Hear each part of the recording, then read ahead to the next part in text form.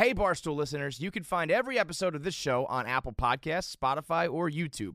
Prime members can listen ad-free on Amazon Music. For us, golf is simple. It's a chance to get out and have some fun with our friends. But inevitably, little things have a way of ruining it. The group ahead is taking forever, you can't find the fairway with a map, and the bev cart is nowhere to be found. And the best way to make a bad day better is Fireball Whiskey. You get their nips, the little shooters. They are great. Makes a bad day way, way, way better. Make sure to grab the new Fireball Birdie Shot Club. It's literally a golf club filled with Fireball nips. Put it in your bag. It'll fit right in that side pocket. Drink Fireball nips and have a great time on the golf course. Today we got Frankie Borrelli on the show. It's another edition of Behind the Blog here at Barstool Sports. So if you've been following along for a couple of years, you know that like every month or so, I sit down with one of the personalities at Barstool Sports and we do a deep dive interview.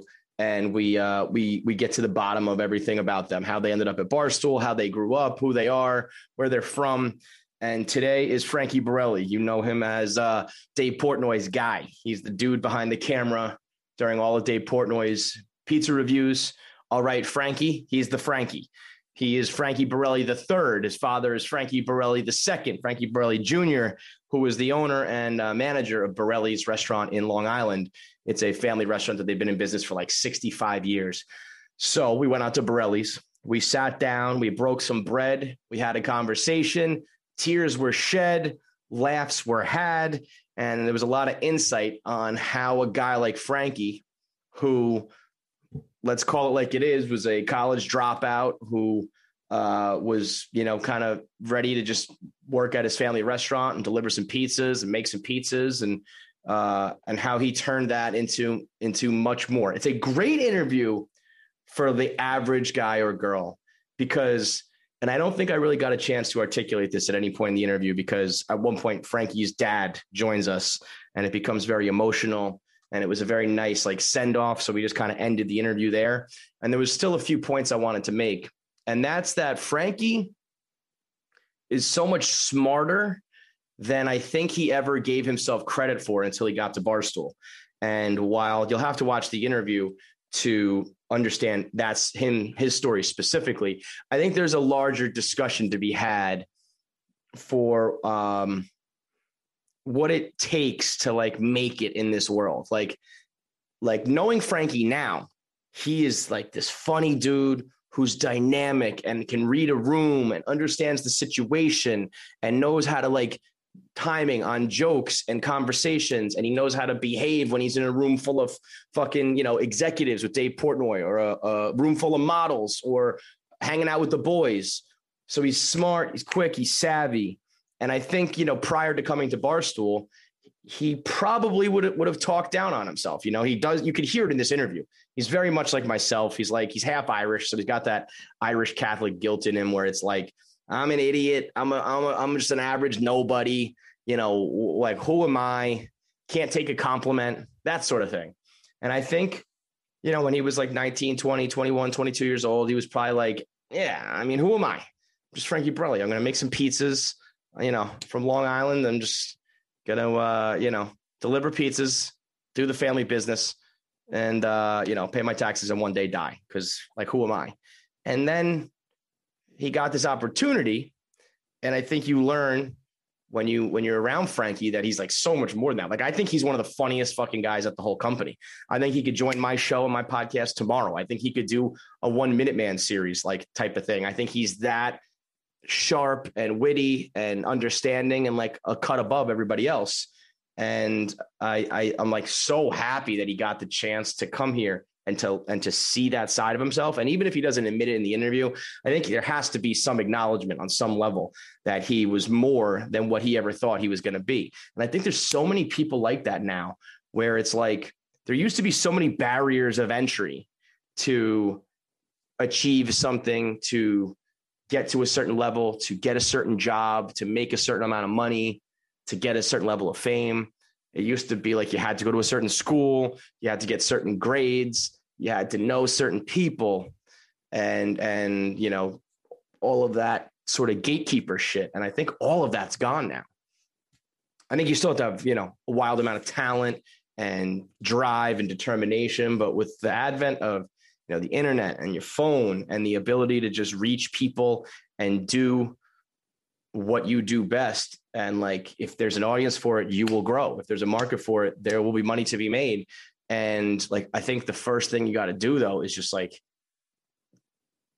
give yourself like, I mean, it sounds so corny, but it's like, you have to believe in yourself. You have to believe you can do it.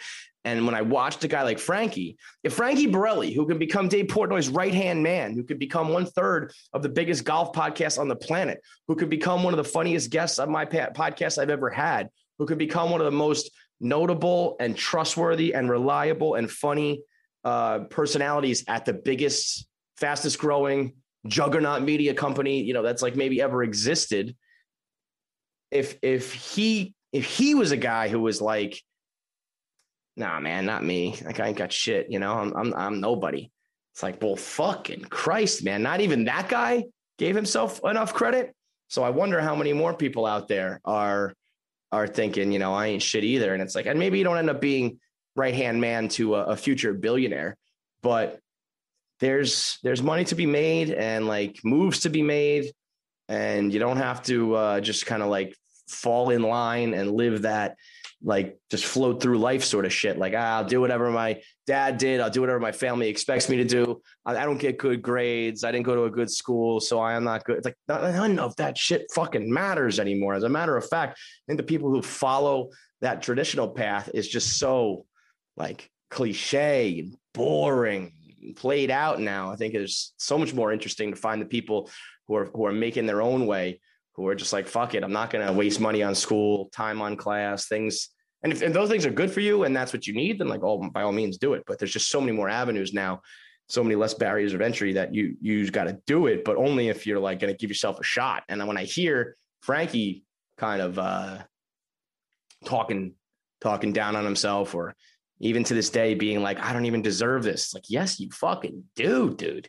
You maybe more than anybody, with the amount of shit that you put up with and how much you like gave to Dave and Barstool. And like, yeah, man, you fucking deserve it. And I think a lot of other people out there deserve whatever their Barstool is. Like, Frankie wanted to work for Barstool. He deserved it. He just didn't know it or wouldn't allow himself to feel it or believe it.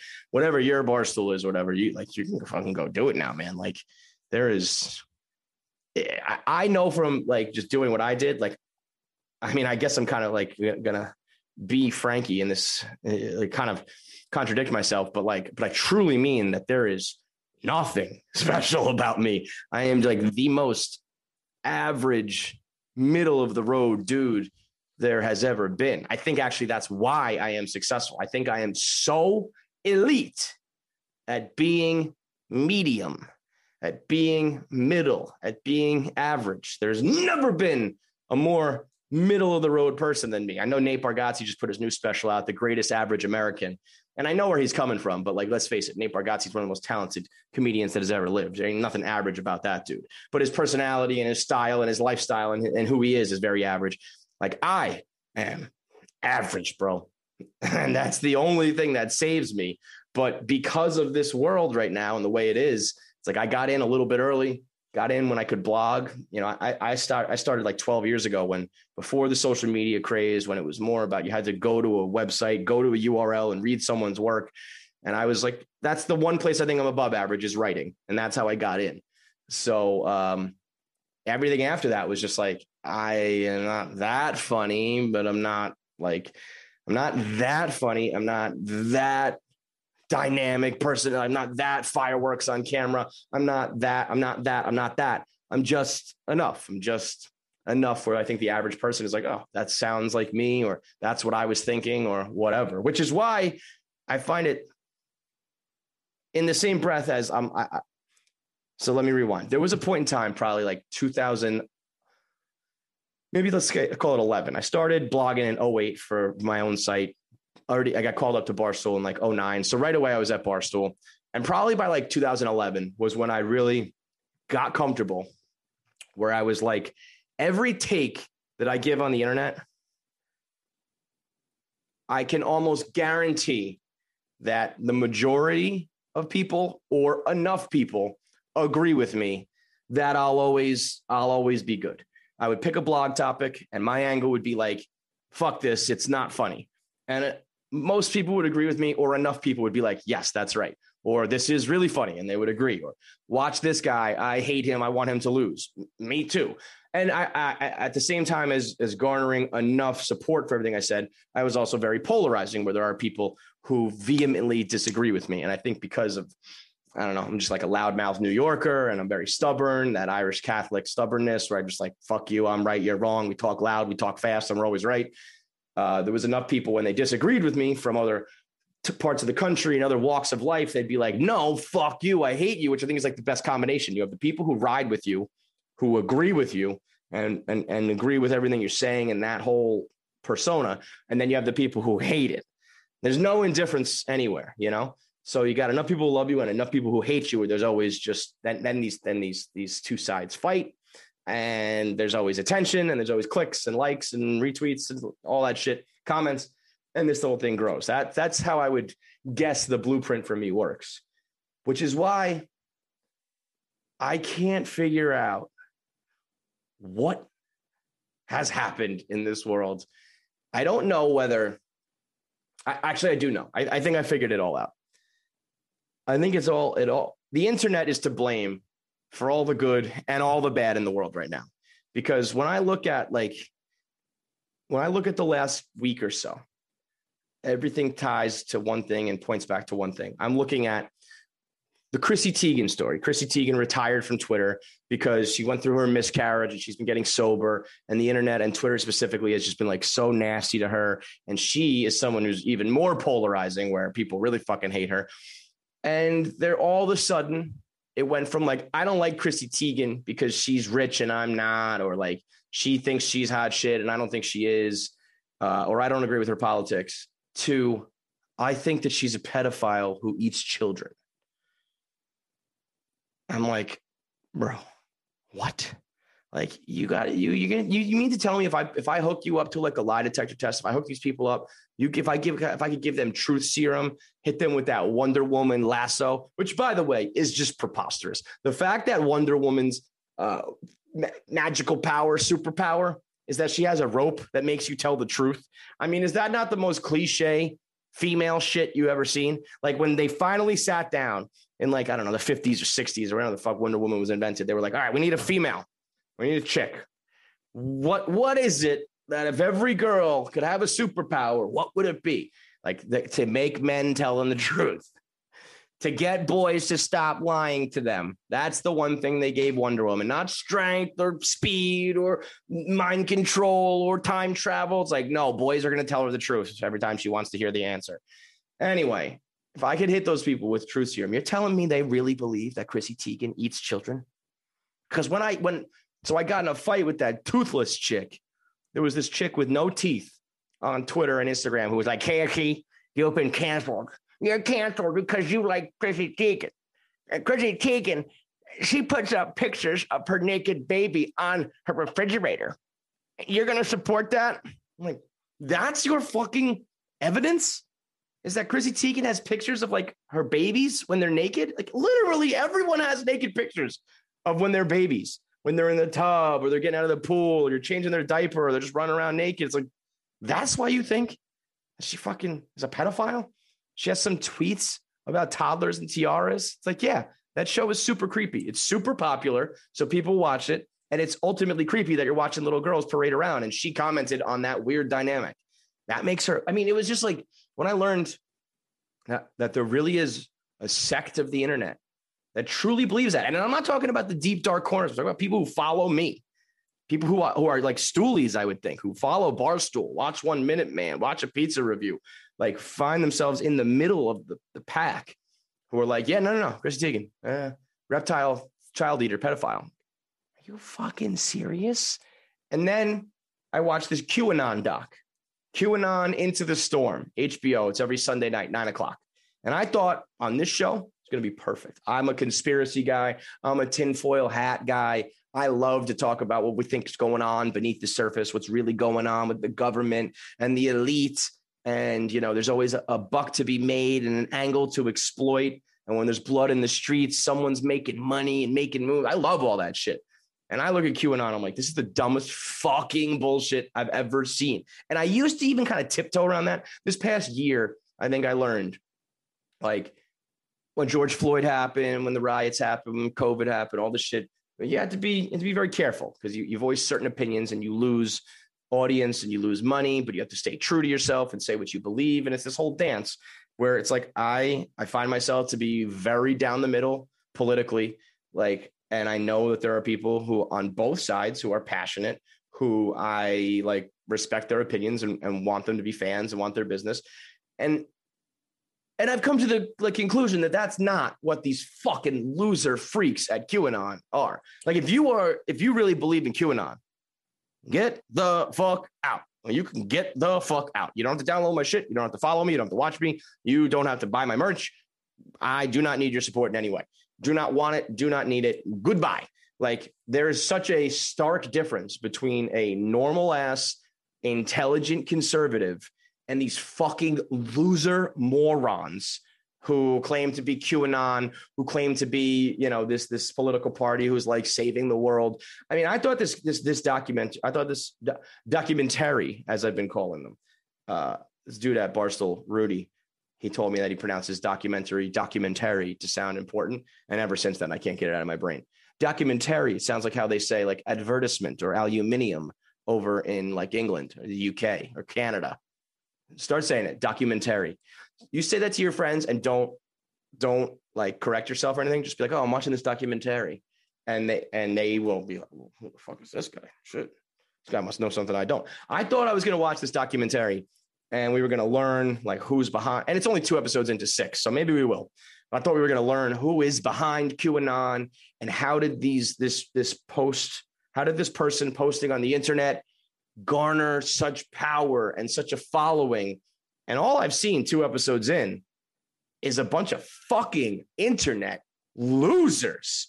I mean, the prototypical cliche, old, beaten to death stereotype of bloggers and internet nerds. Like, we're talking about guys who live in the basement, live with their mom, what do they call them? Incels, involuntary celibates, like never been laid, don't have any friends, mad at the world. They have little man syndrome. Like, these guys are fucking assholes. These guys are losers. They're stupid. You're like, I am now. And so my point being that where I used to I wanted to be careful. Like, I have my opinions and I always got to spit them, but I really don't want to lose your business if you lean one side or the other.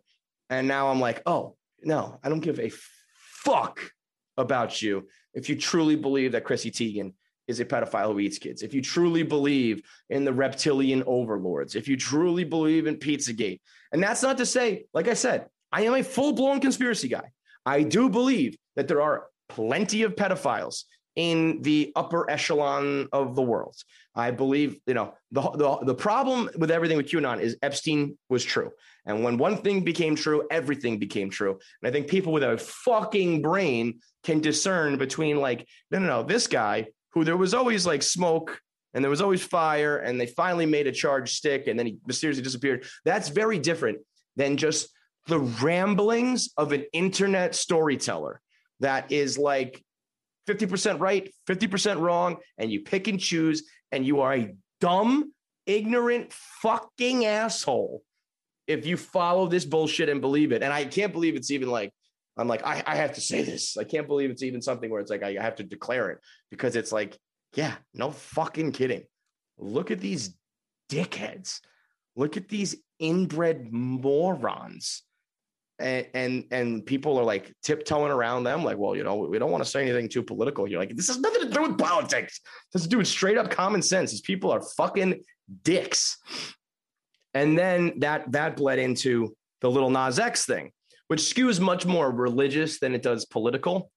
But the fact that there are people out there who genuinely believe that Lil Nas X is a devil worshiper who like would subscribe to the dark tenets of Satanism, like, believing in death and destruction and like, bro, this guy is an entertainer. He's a 21-year-old like Gen X internet troll who wants to be famous and viral and rich. And just like every other act before him, whether it's Slayer and Ozzy Osbourne, when he was in Black Sabbath, when he was in the band, and Marilyn Manson. I said this all in 1 minute, man. Those are people who are just like counterculture, against the man, want to make you clutch your pearls and freak out, want to be edgy and rebellious. And so they go to the ultimate lengths and they have the tattoos with the pentagrams and the horns and the devil. And it's like, yeah, what's the most extreme badass thing I can do? Be like the devil. It's like Lil Nas X has proven that he's like this flamboyant gay guy who likes fashion and like dancing and fucking sex. And like, if anything, he's like the furthest from that.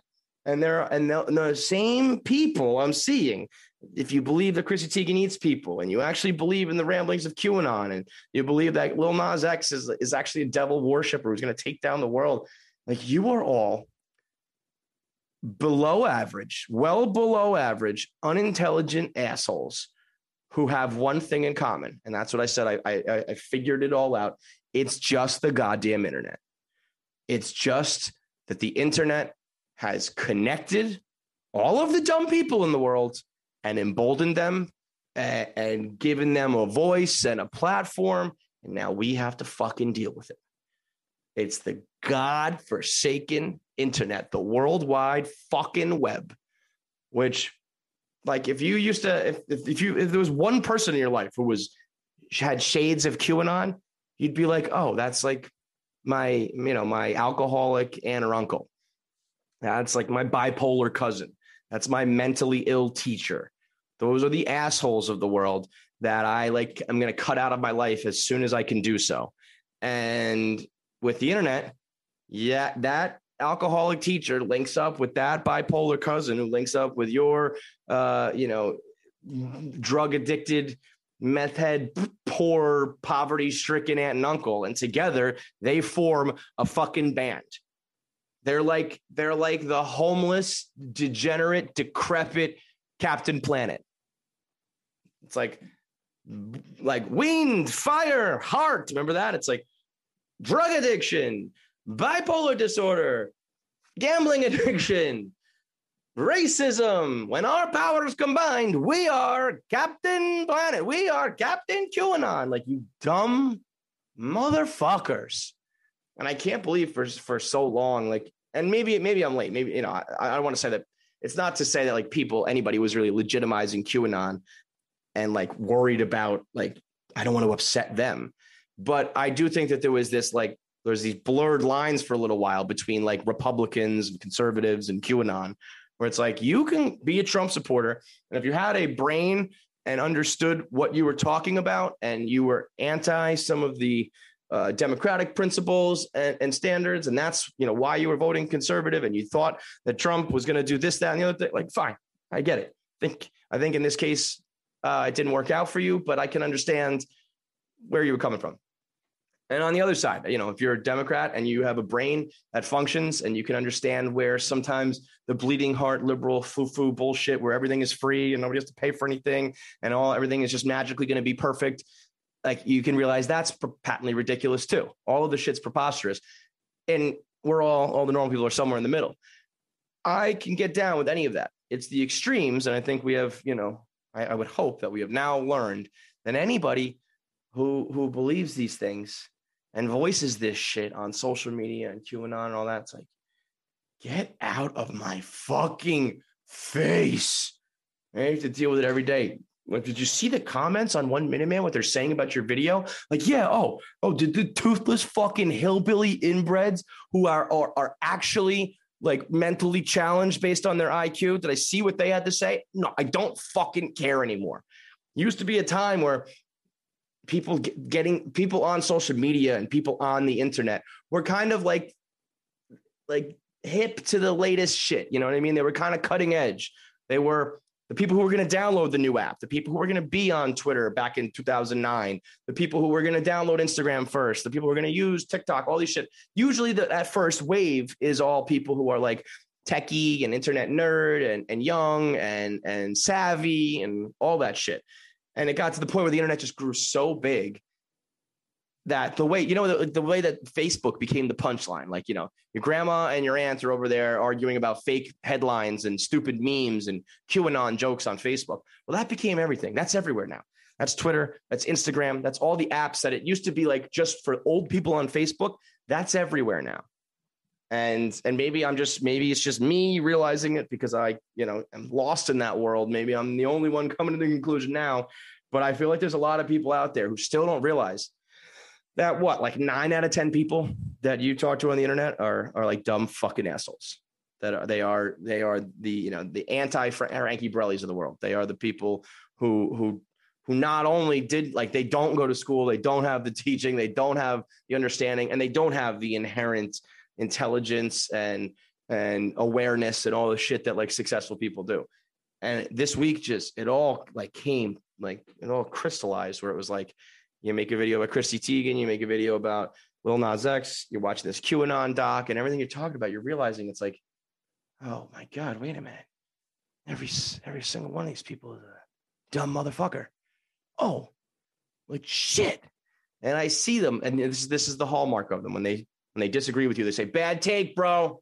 Bad take. Swing and a miss on this one, bro. No, man, we just disagree. And I promise you, I'm a lot smarter than you. And like I said, that's not to do with me. I'm the most average person in the world. Average intelligence, average awareness, average understanding, average brain power. And I promise you, I'm still infinitely smarter than you, because you have proven out right here on this app, on Twitter, on Instagram, on Facebook, on this, on that, on comments, on feedback, on DMs, that you are an uninformed, uneducated fucking moron who has lived a miserable life up until this point, miserable existence. And you need to hang your hat on something, whether it be a preposterous religion, a preposterous story from the Bible, a preposterous thing from the religion you believe in, or a preposterous political party that has been fabricated from an internet forum, or a dumb urban legend about the celebrity that you hate the most. You have to hang your entire existence on it, because otherwise you got fucking nothing.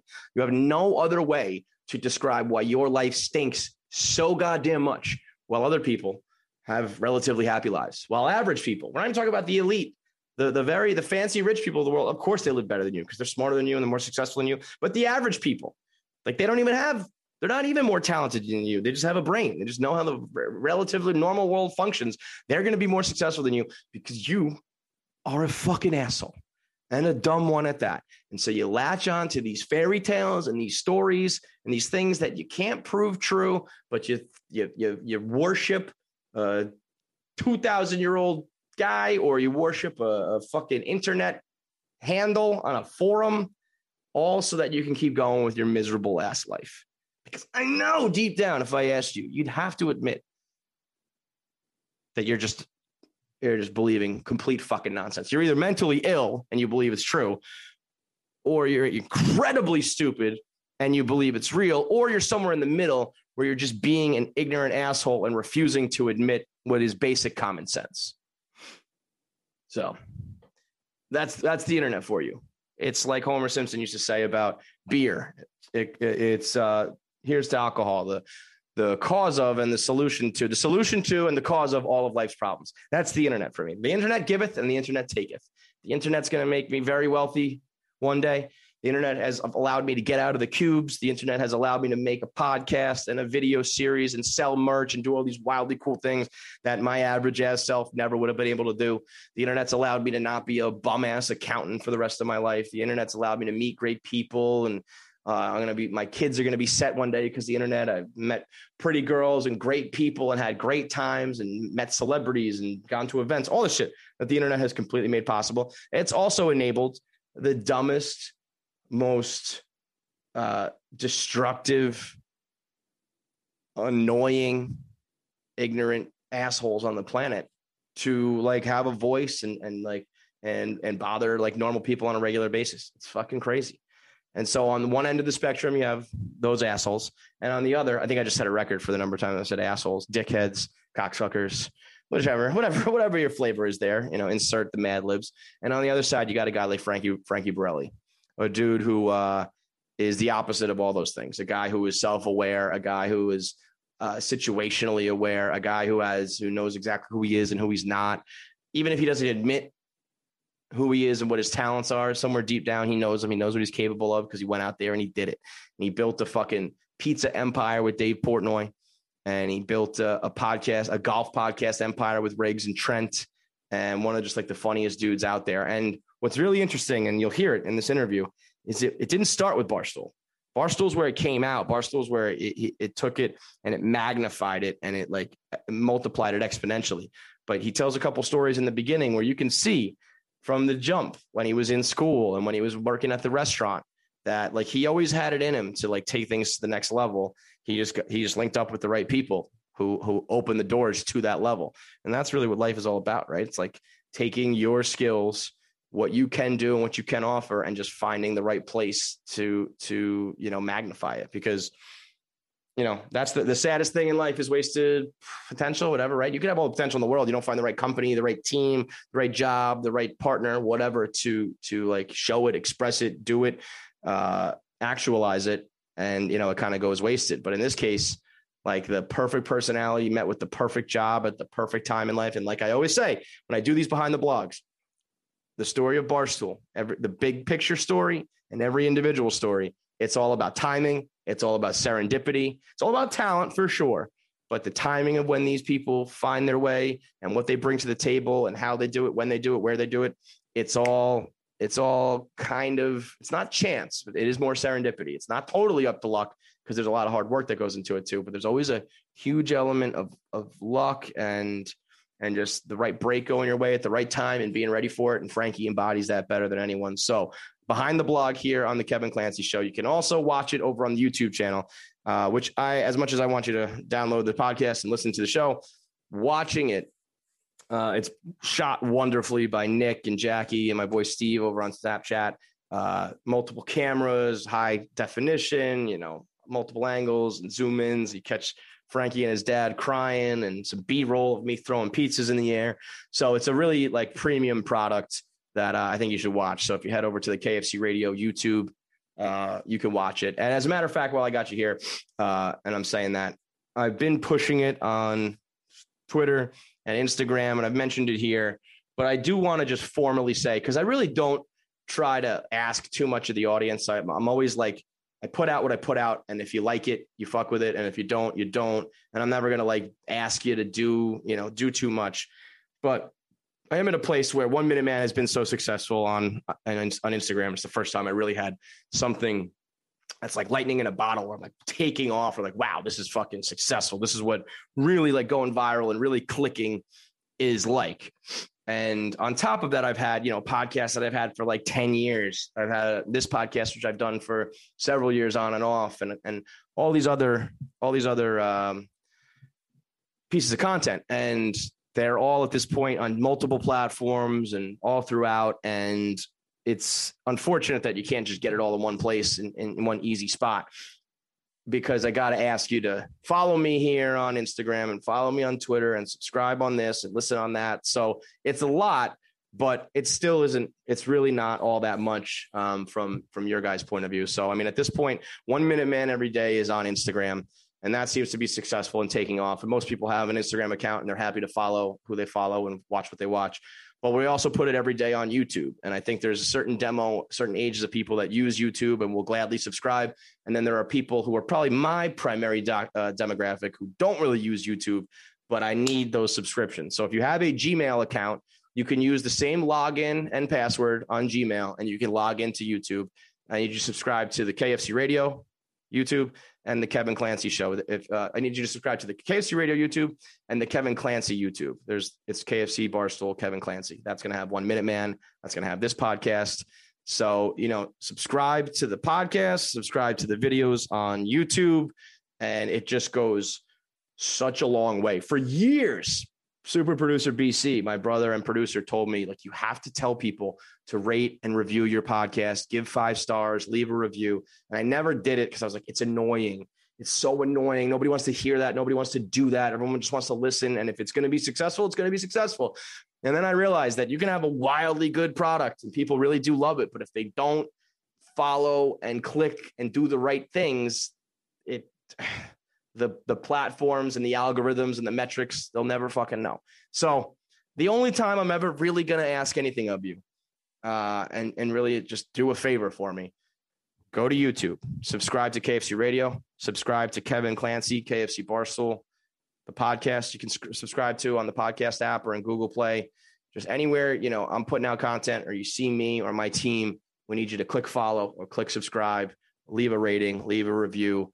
I don't think I realized, I knew it was important, but I think this year is when I realized like just how much, if you don't get those views and like click thumbs up, leave the comments, all of these things, you can have a zillion people watching, but if all they do is watch and they don't actually, click the buttons or join the pages, subscribe, whatever the fucking actionable thing is, it makes it that much harder to grow up and blow up. So do your boy a favor, subscribe on all these channels for me, specifically the YouTube, because that's where we need to be. And let me just say, for fucking just for my own peace of mind, your boy was on YouTube 10 years ago when he started the podcast.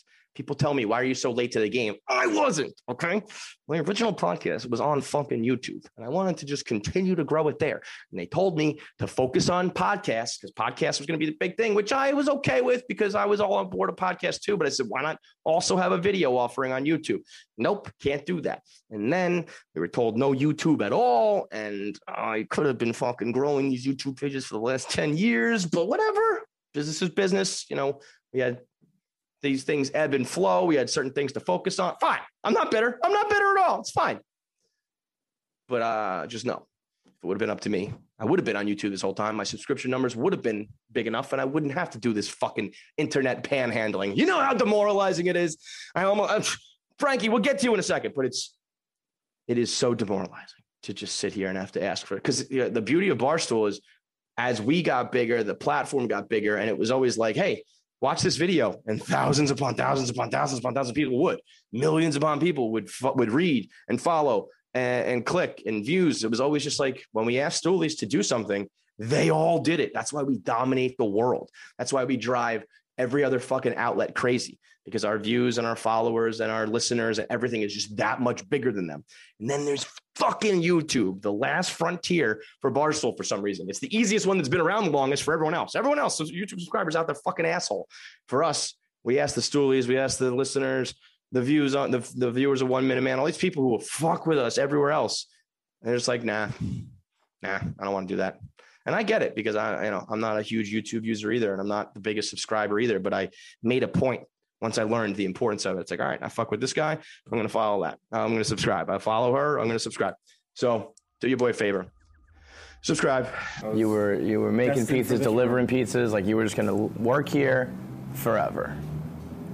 Yeah, it's kind of crazy. It feels like my second home. It feels like my only home, really. I was here since I was born, basically. Right. How long has it been in the family? Since 1955. Yeah, so obviously, of course, like when you were born, would you eventually have been the owner?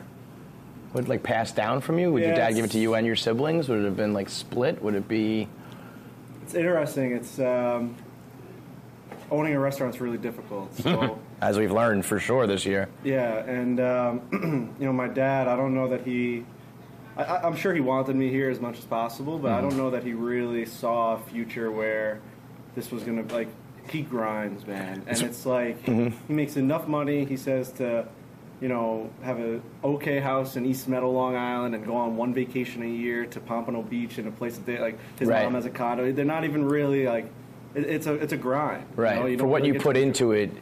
Yeah, and I feel like you always want more for your kids. You always want, I'm going to make it easier for you so you can do something bigger and better. And I feel like more often than not, a lot of professions, even doctors, lawyers, people who are famous in the entertainment industry, you're like, I don't want you going into it because it is a grind, because it's, toxic, because of whatever. So, I can see that very much, where it's we put, blood, sweat, and tears in. And it's a good life, but if you've got a different opportunity, an easier opportunity, a more whatever opportunity, go do that. Yeah, it's and Barstool came out of nowhere. I'm sure we'll get into that. Yeah. But this was the only option I really was seeing for myself. And would it have been cool to? And I still think that there's a future where maybe if we can get through all of this, right? And Barstool Fund's been amazing. We can get into that as well. But maybe I can take it to the next level where it always should have gone, right? Franchise, open up another one. Let's redo it, get some investors in and change it. So who knows? In many ways, leaving this area and going to Barstool and doing something else back. has helped. Yeah. Oh, I mean, I'm sure your father. Yeah. Forget about the Barstool Fun where it directly helped. Right. But just like the pictures that were taken and getting to know it and like becoming a little mini celebrity has probably been huge for it. It's funny though that like my dad worked in commercial real estate, and I did like some summer jobs as a teenager. My brother like went into that industry though, and then so I think he expected me to go into it as well because I was like, I feel like people like us don't really have like, I don't know, I didn't have any other talents. I didn't have something I was gonna do, so I was like, I don't know, I'm just gonna take whatever comes my way, kind of. So I was gonna be happy to go into like the family business of working in commercial real estate. And then I obviously went a different route right away. But when it was time for my brother to come over, and my brother had been doing it for like 10, 12 years, and like my dad had connections and hooked him up and all these things. And my brother was like nervous to tell him. And then he was like, so I think I'm gonna go like do Barstool with Kev. And he was like, are you fucking go? Yes, are you fucking kidding me? Like, get the hell out of here. Right. When we were worried he was gonna be like, oh, I always dreamed of you, you know? Yeah. But for something like this, it's a little different because it's like a family name, and you have a son, and maybe you have thoughts of him like, passing it down. But if it is that much of a burden and like, dude, it does weigh on me at times. Like I'm like even thinking about right now, like almost getting emotional about it. Like thinking about like I'm Frank Joseph Borrelli III, right? And Frank Borrelli came from Italy with his two brothers, and they fucking gave everything that they had to open up this restaurant. Then my dad grows up in East Meadow. He's here when he's 11 years old. He gives everything he has to this restaurant. Now I'm stepping right in. I was working here since I was 11 years old, 10 years old. I was making sodas in the back, probably illegally. You're not supposed to be working at 10 years old, especially like nowadays. I was in the back, like I'm making like baked clams. I'm making pizzas. Speaking I'm 13. Unbelievable. Clams, yeah. And all of a sudden it's like, oh, like Frankie doesn't work here anymore. Like, what's going to happen in the restaurant? You guys are just going to sell it? You're going to sell the land? Is this going to be a condo one day? It's like, is that Frankie's fault? Like, that always gets into the back of my head. But I always have to look at it on the other side where if I was just working here and I was following my dad's footsteps, we were just going to be in this spot. It was just going to be me and him, which is great. I love it. Yep. I fucking love this place. Right. Yeah, it's nothing to like turn your nose up at. To get another opportunity, I needed to go somewhere else. And like I said, maybe somehow this is one big full circle, and I come back and I do something and help it out. I don't even know if it's like come back. I feel like it's just going to be happening alongside with where you take it. That's my dream. But the way that opportunity comes about is kind of weird, right? Like so were you had much like experience with the camera and editing and all that? Nothing. None? Zero. Right. So which is a kind of a common theme that we've seen here, and I think one of the main reasons I wanted to have you on is A, the emotion that you show. You just alluded to it. B, being so like in close with Dave, and C, you are the poster child for what's more important at Barstool is knowing Barstool versus knowing After Effects and Photoshop Media, whatever, you know what I mean? Like knowing, we could hire a cast of camera people, outsiders, you know, and they would come in like, well, we got to shoot it this way. And you'd be like, absolutely not. We got to get it from here because Dave's going to want, you know. So you knew that side of things, like being a fan, you know what Barstool is, but you have no experience in this whatever. Dude, zero. And you decide to go in for an interview to be Dave's guy? To be the what was it? Shooting? Was it specifically shooting pizza? Was it being just Dave's guy? I mean, should I start a little bit before that? Yeah. So I feel like I have something in my notes. You tell me, man. Wherever you want to go. I was working at Borrelli's, and I went to Nassau Community College, and I didn't know what the fuck I was gonna do. Like, what am I gonna do? We were talking about this. I'm just gonna take over the restaurant. Like, I'm just gonna be here with my cousins, my sister, the whole thing. We're just gonna do this. I'll live in East Meadow, and that's just what I'm going to do. So easy. When you have something like this, it's like, just go. I'm just going to do it. Mm-hmm. And I also didn't know, like, the future of what owning a business would be, right? Like, I probably never would have been able to do it if I think about it. Like, it's just so much and whatever. So now I'm sitting there, and, I'm in Nassau, and I took one class, and I think his name was, like, Professor Brown or something. And we had to do some sort of, like, he basically said, you now own a minor league baseball team and market them. And, like, that was it, right? So, like, I had to come up with, like, a team name. I had to make my own logo. I had to come up with like a song, a catchy like promotion to get people in there. And I went like crazy with it. Like I learned how to make a logo. I think I called them like the Charleston Clippers, and I used the song from Styx, "Come Sail Away," and I like edited a song with like a new arena. So how did you even know to do that? I looked it up on YouTube. YouTube, like, right? I mean, YouTube class, is right? the way, yeah. So I'm learning how to do that, and like I go to class, and the guy's like, "What the fuck?" Like everyone else just put it on a PowerPoint, just like little bullet points, and you made like a fucking song, a logo, a team jerseys, home and away, alternate. And this is what age? What year of school? Maybe like 19. It was so you're like a sophomore or freshman year? Okay. Yeah, I only went for 2 years. Right. And I just noticed that, like, man, I really like doing shit like that. So when I came to Borrelli's, I was stopped at Nassau, and I was just here forever. I was going to be I was delivering, I was waitering, I was hosting, I was managing, I was walking around yelling at like 50-year-old workers, telling them to like go home because they didn't have the tie on the correct day. I'm like a 19-year-old fucking. Really? Yeah, because I was trying to run the place. You were cracking the whip. I was trying to crack the whip. Yeah. Wow. And my vision for the place was to bring it to the new age. Like I was doing cornhole tournaments in the parking lot. Wow. We'd have like 60 people on Mondays, and I was getting craft beer in here because my dad only had like Budweiser, Bud Light, and Heineken. So like I was calling Blue Point. I was calling all these places. And so you had that gene in you a little bit. You had that like business, that like you're hungry. Like you weren't just gonna like, all right, I'll just deliver the pizzas or whatever. You're like, I want to take it bigger and better. I guess so. Yeah. Now that I think about it, like I always thought. Yeah, you did, dude. I mean, so do I. I mean, I do that all the time. It's so funny. When I do this, I see it in other people, and I'm always like, what are you talking about? Like, you idiot. But I can't do it to I'm the same way. It's like, no, not me. But if you come in here as like a 19-year-old kid when pretty much everybody else would be like, yeah, make the pizza, deliver this shit, and, clean up afterwards. But the fact that you were like, no, you have to look the right way because I want the business to grow, and we have to have this beer, I'm going to do new fun. Yes, you got that entrepreneur, business, aggressive gene in you. The place just means so much to me, and I wanted to do my part as much as I could. And I always felt like I didn't do enough, right? Because everyone around me worked harder, it felt like. Even though things that I was doing were cool and different, like I wasn't the one going and getting the ingredients. My dad was like...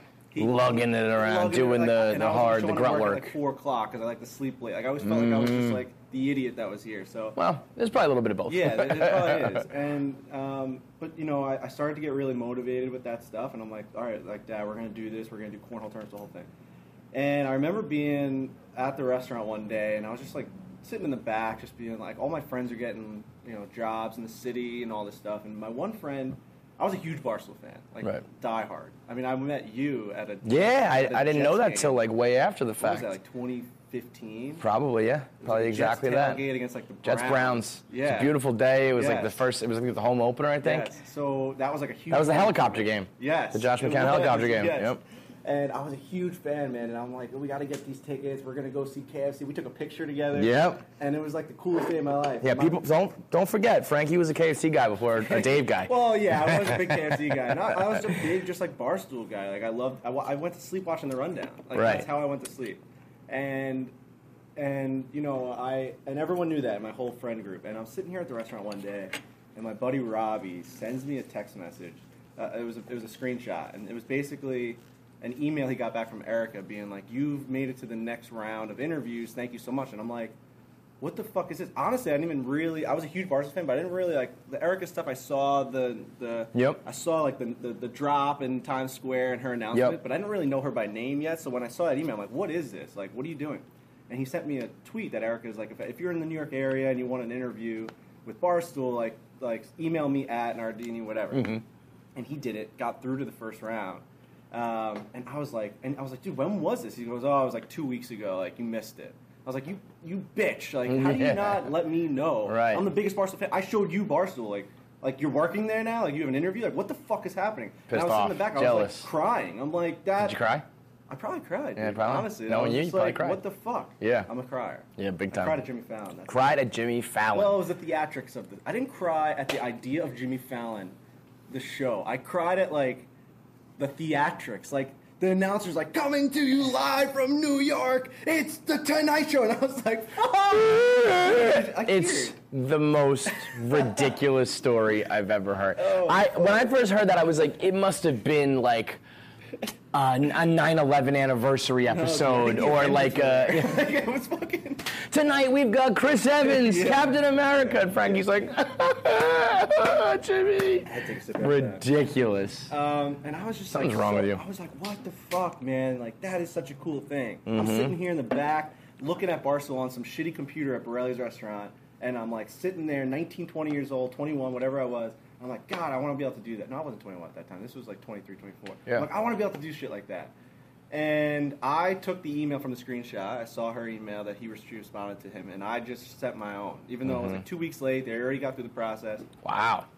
And somehow, what if? What if it was 3 weeks, 4 weeks, and the door was totally closed? Somehow, some way, I got a response being like, "This story's awesome." I told him about Borrelli's, and I think I wrote something so ridiculous, like getting a job at Barstool would be bananas. Like I used like an inside Barstool word. It's always a fine line between like you want to show that you know the brand, but you don't want to be like the Viva, But at the time, and like, you're emailing Nardini, or you're emailing okay, so you got like a reply from Erica? It may have actually been like interns at Barstool probably, Sports. right? So there was like 30,000 of these things going on. Right.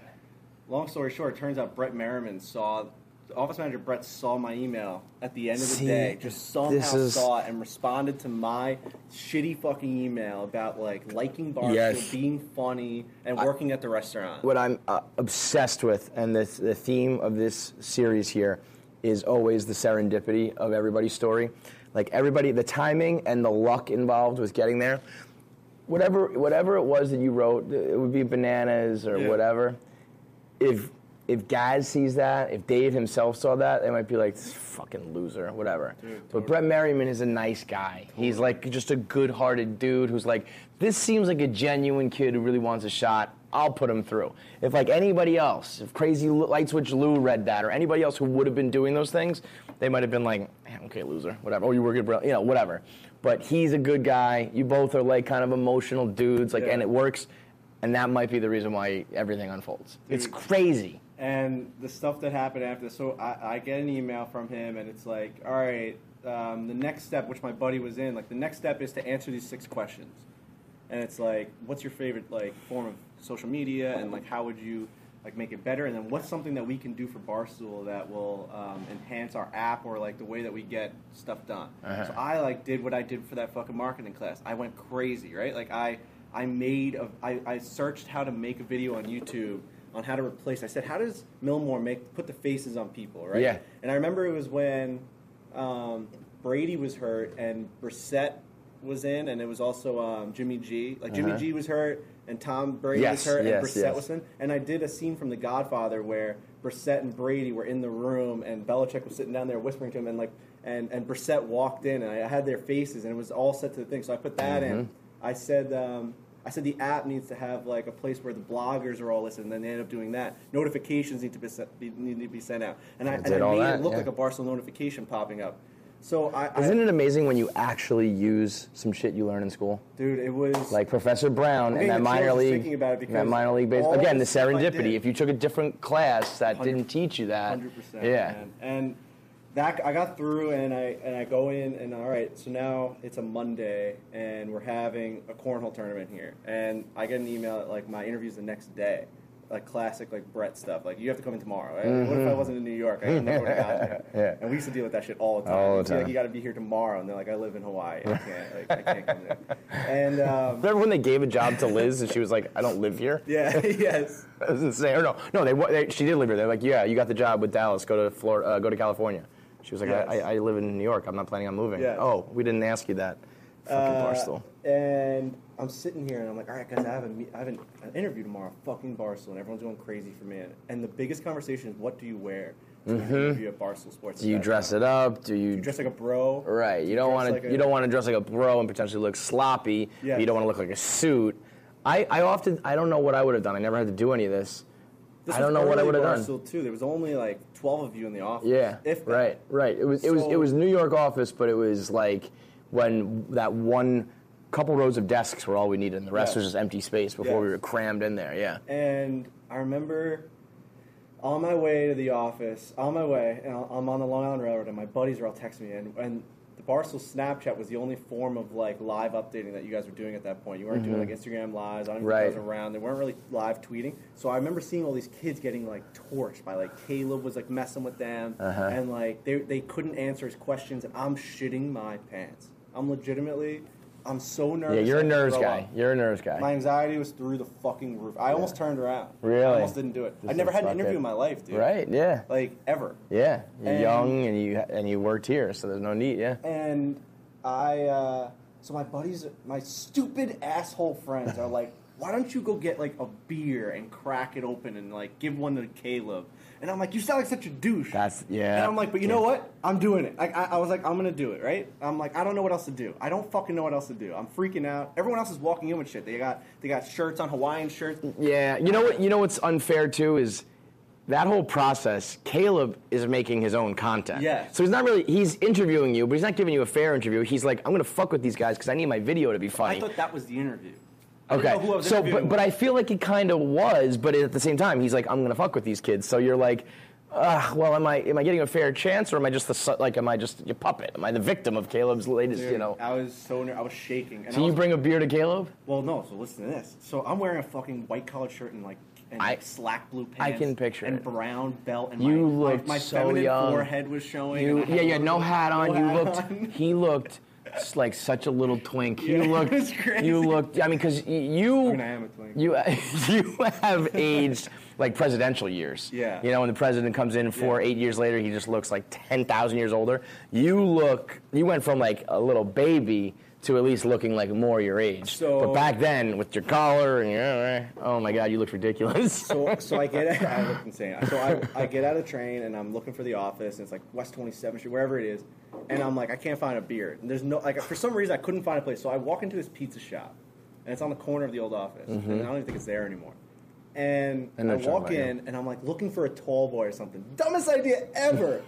And I'm in there, and who do I see? I see Nate. Oh God, the Nate dog. Never met him. Obviously a huge Barstool fan, right? And I see Nate. I've seen him in all the videos. I've seen him, whatever. So I go up to the counter and I say, hey, can I get that guy's lunch? Like, he was ordering, and I said, can I buy that guy's lunch?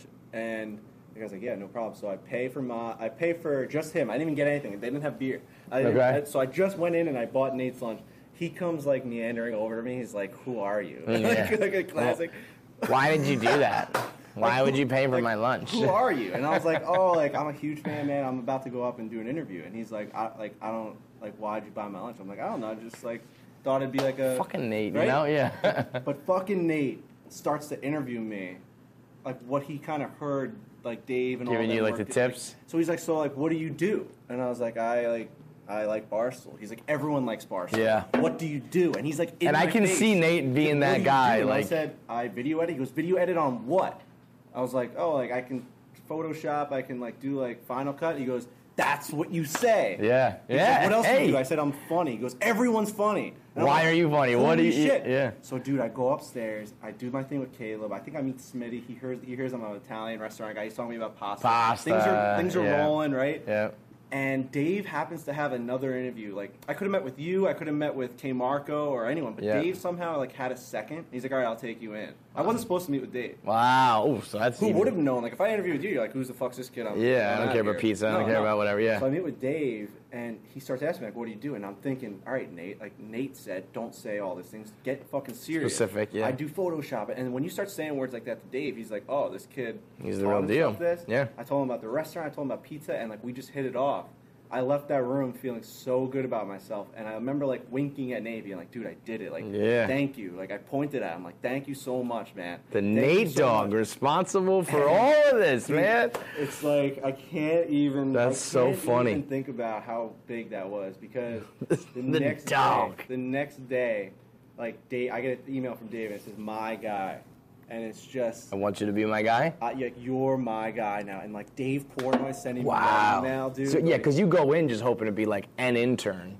And you get, like, fast-tracked to... I would have cleaned the floors. Yeah, right. I would have done anything. Worked the desk, whatever. I wanted to get my foot in And the you go door. from that to, like, right-hand man of The Godfather. He's like, you're going to be hired full-time, like, no internship. I mean, it was like, he's like, what do you need, like, money-wise? Yeah, I don't think I make, like... $40,000 at the restaurant. He's like, all right, done. And like, thinking back, I'm like, whatever. I barely could make it to the city in time because the train pass was $40,000. But then my first couple of years were tough, but I loved getting in there, man. Yeah. And I remember being so fucking excited. I was So I'm in my room and I got that email and I walked downstairs and my parents didn't know any of this was going on. I don't even know if they knew I was going in for an interview. Right. And I walked down and I said, "Hey guys, I got a job," and like it was like, "What? Like, what do you mean? About? Yeah, you do. It's at Borrelli's." And I was like, "This company, Barstool, like I'm obsessed with it, and I'm working there now. Like tomorrow." I don't think I've known of anybody who went right to full-time job except like the OG people. But yeah.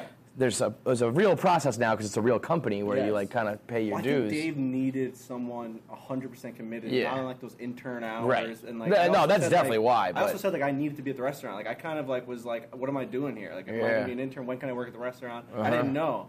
And he's like, no, like you're mine now. I think he wrote. You're no more Borrelli's. Like, and so begins the weird relationship of Portnoy and Borrelli. Things got a little strange there for a little bit. You're mine. Well, we know he likes him young. Yeah. That's like also when he's like kicking off pizza, like he's starting the pizza reviews. Dave had done a couple of them, and they were mostly. Like Gaz is still shooting them at that point. Yeah, so he did a couple like Lynn, Massachusetts, and all this stuff. Yeah. And like he did a couple in Boston. He would do reviews. But the plan for him was always like, I'm going to go to New York. I'm going to do every spot in New York. Yeah, so he needed. The day he said like we're going to hit them all until we hit them all was like with Gaz, and it was like maybe like a week before I started. Right. Okay. So that's what I mean. You basically minus I don't know maybe 4 or 5. You did like all of the pizza. Yeah, New York reviews. I mean, we just hit 1,000 recently. Yeah. That's nuts, yeah. So every single day. And you become, all right, Frankie becomes the catchphrase. Not easily, though. Remember when he tried to fire me? Oh, yeah. I forgot about that. So, dude, I'm working at Borrelli's Italian restaurant for my dad, and then the next week I'm working for Barstool Sports for Dave Portnoy. Yeah. I didn't know what to do, right? And he hired me as his guy. Tell me my schedule. Come up with ideas. You're a cameraman, but you are more of you're an assistant. Yes. You're like a secretary. You're a travel coordinator, and you have to be like his brain and producer a little bit. It was mostly his brain he wanted, an extension of it. Like, think like me. Yeah, Come into my office every single day with 10 ideas and just fucking rattle them off. And I was like, all right, like, so I'm sitting there. Which is funny because he doesn't do anything that he doesn't come up with, but whatever. Yeah, but like there were times. Yeah, so my first week I went home at like 5:30 because like people were leaving. Yeah, I can't do that. Do you remember when I walked into his office? Yeah. And I said, all right, I'm gonna go. He goes, where are you going? Yeah. And I remember feeling that hot feeling in the back. Should have been like downstairs to get dinner for you. We want anything? And I was like, well, I mean, like I don't know, everyone's leaving. He's like. And then he did like a classic like go ahead if you want no problem, like go home. And I was like, so I sat right back down. I sat there till 10 o'clock at night. Yeah. And that was the only time I've ever I think like really upset him at that point. Right. Like until now, like I don't think he ever. I feel like I don't know if he said something to me specifically, but I think I knew that you were like in hot water. I knew you were in trouble. Did we ever talk about it? I feel like I remember talking to somebody about it. Like he came up to me and said, what's going on? Right. Because a month went by and I wasn't doing anything. Right. I was like learning how to edit pizza reviews. Right. No more. I feel like we had a conversation where I was like, all right, like you're at. I think I had gotten word that you were like on the chopping block. It was like going to happen like that day almost or something. And I remember feeling whether it was with you or somebody, I was like.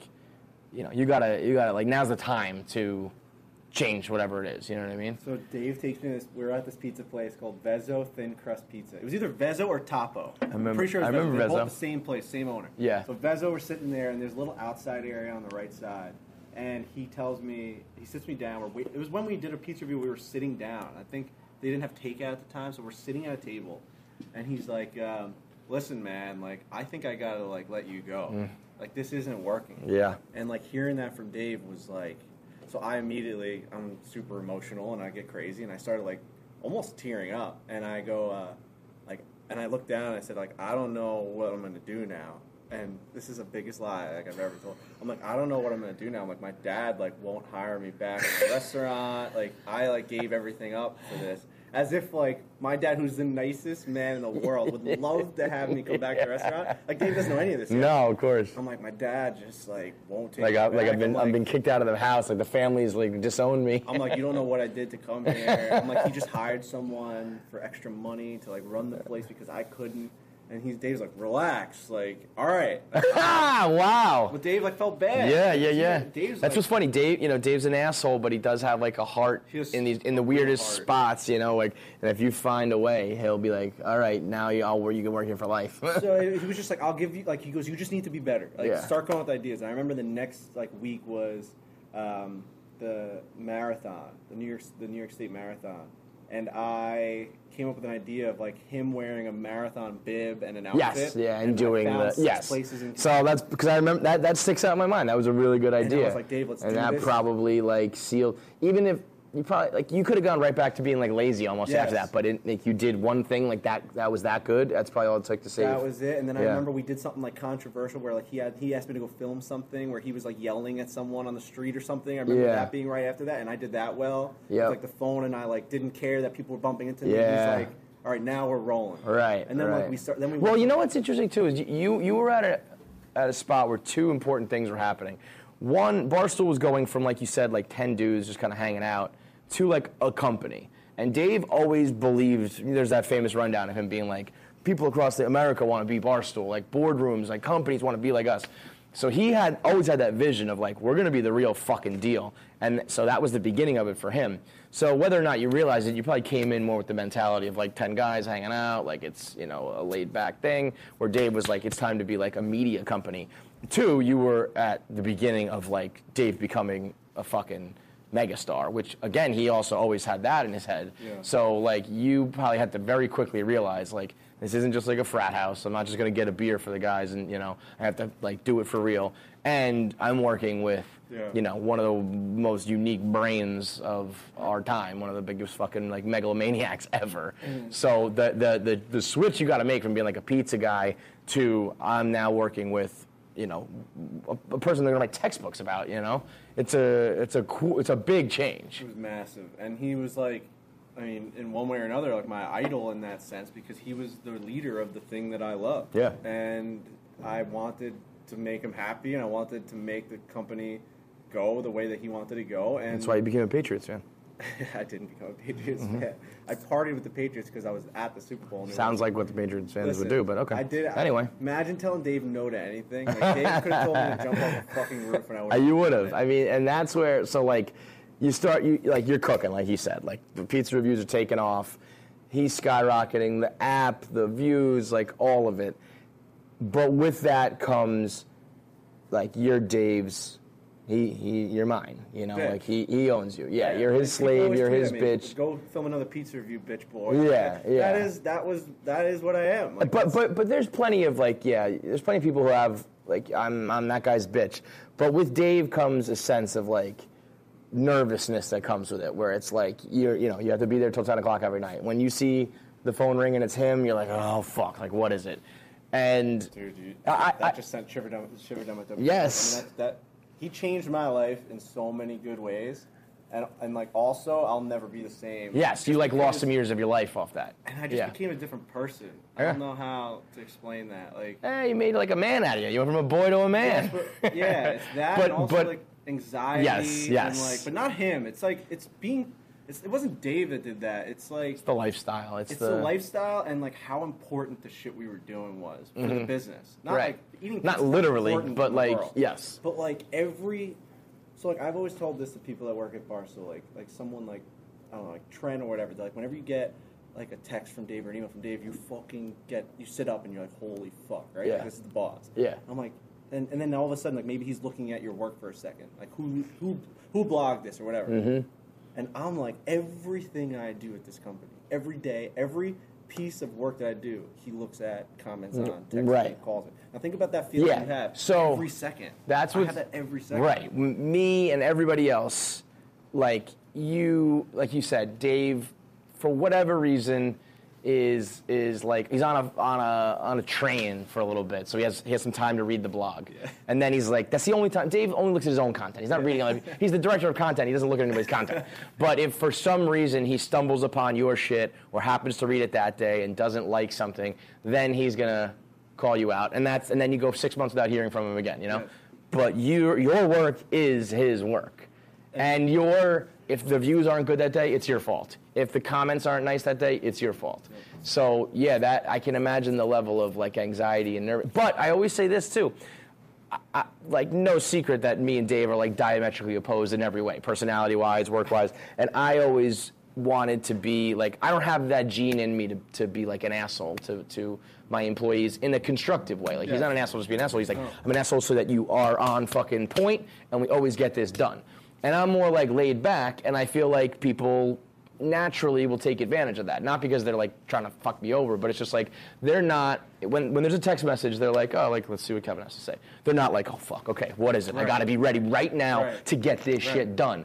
And his shit always gets done. Right. You know, there's never any faltering. There's never any like, oh, you know what? Oh, I'm sorry, I'll get that next time. You know, it's like, no, you get it done like fucking right now. Right. And I started to learn like there really is no, like if you're gonna do business and you're gonna do it the right way, you can't really be friends. You gotta kind of be like, you're here to do what I say, and a healthy level of like, oh fuck, yeah, I think you need. Now I say a healthy level because I think it goes a little bit beyond that. Where I do think the being Dave's guy comes with like you have to be like thick-skinned and tough-minded to just like keep grinding through that. The thing about Dave is he says that if he likes you, he yells at you more. Yeah. The way that you know that Dave is really comfortable with you and like really loves to have you around is that he can rip into you and he'll know just that tomorrow like you're just gonna take it and you're gonna go. Yeah. And like that's happened multiple times with us where I've done something fucking stupid it's like, and I left the wrong fucking thing. moron. Like, brain. Like, and you know what? You need to be talked like that sometimes. Yeah. And I. You know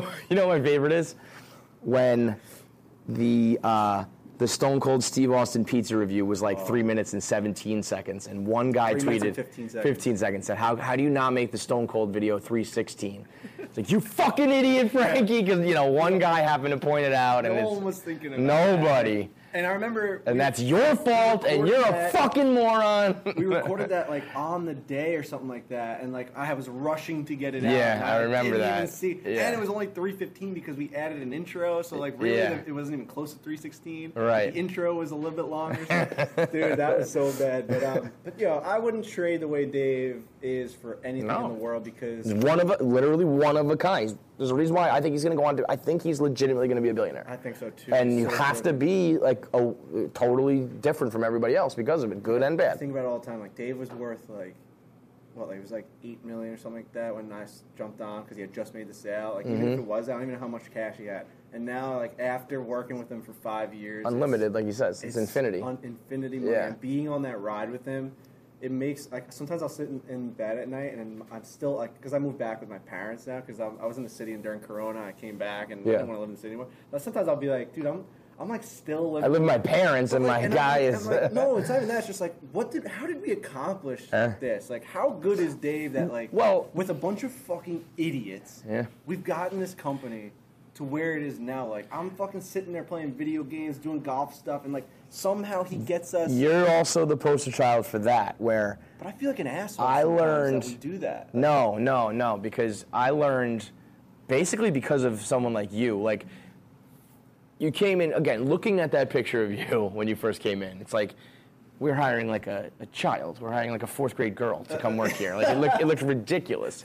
And then you pay your dues. You're Dave's bitch, but you get this. You learn, like I said, what it takes to be a Barstool person. What it takes to shoot it and film it and do all that shit. But then also I learned that like when you give like a regular dude like a little bit of camera time and a little bit of like run with it yourself. And all of a sudden, you just start talking about what you like and what you're interested in. Like, all of a sudden, I was like, oh, Frankie is a funny person. Frankie's a dynamic personality. Frankie, like when you come on my show, I'm always like, that's going to be a big appearance. Like, that's going to be funny. And that's when, like, even just the way we banter, like, on stool scenes, like, sometimes not even on camera. Just the way we're, like, bullshitting in the bullpen talking about the cosmos and shit like that, where it's like, everybody... on some level, and some plenty more than others. There are some people who are just like boring, just fucking got the personality of this brick wall. But most people have some, unique personality to them.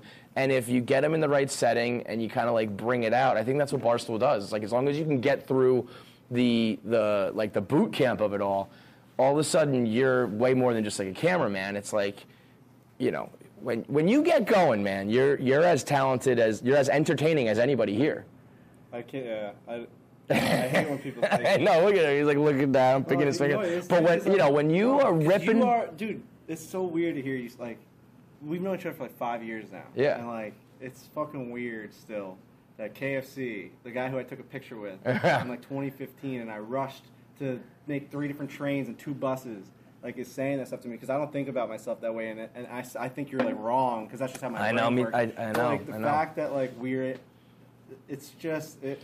Bro, when you come on, like, when you've done KFC radio appearances, they're like laugh out loud funny, and when I hear you, us being us. I know that's what's funny though. That's what sometimes I look around. I'm like, why don't we have any like real competitors? Yeah. Why does like everyone at these other places when they do a live stream they get 100 viewers? Why do all these guys suck? Like, there's plenty of us out here, and I don't know. Like, you played baseball, right? Yeah. Like when you were on the team, were you like the guy like in the dugout like talking and laughing? Were there other ones of you, or were you like the class clown kind of? There's a fucking video that they tweeted of us dancing in the locker room. Yes, I remember that. Kid Marvin that had just so much more juice than me. It was crazy. Really? Marvin Cajola. Shout out to fucking Marvin. In that video, it's one of the funniest dances. We were doing the Bernie dance. Yeah. And he comes in and like starts.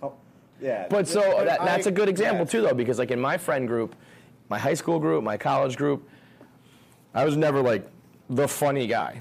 I always said that I was like, we all were like huge fans of old school. That came out when we were like 18, I think, and like living like stupid, drinking, partying, whatever.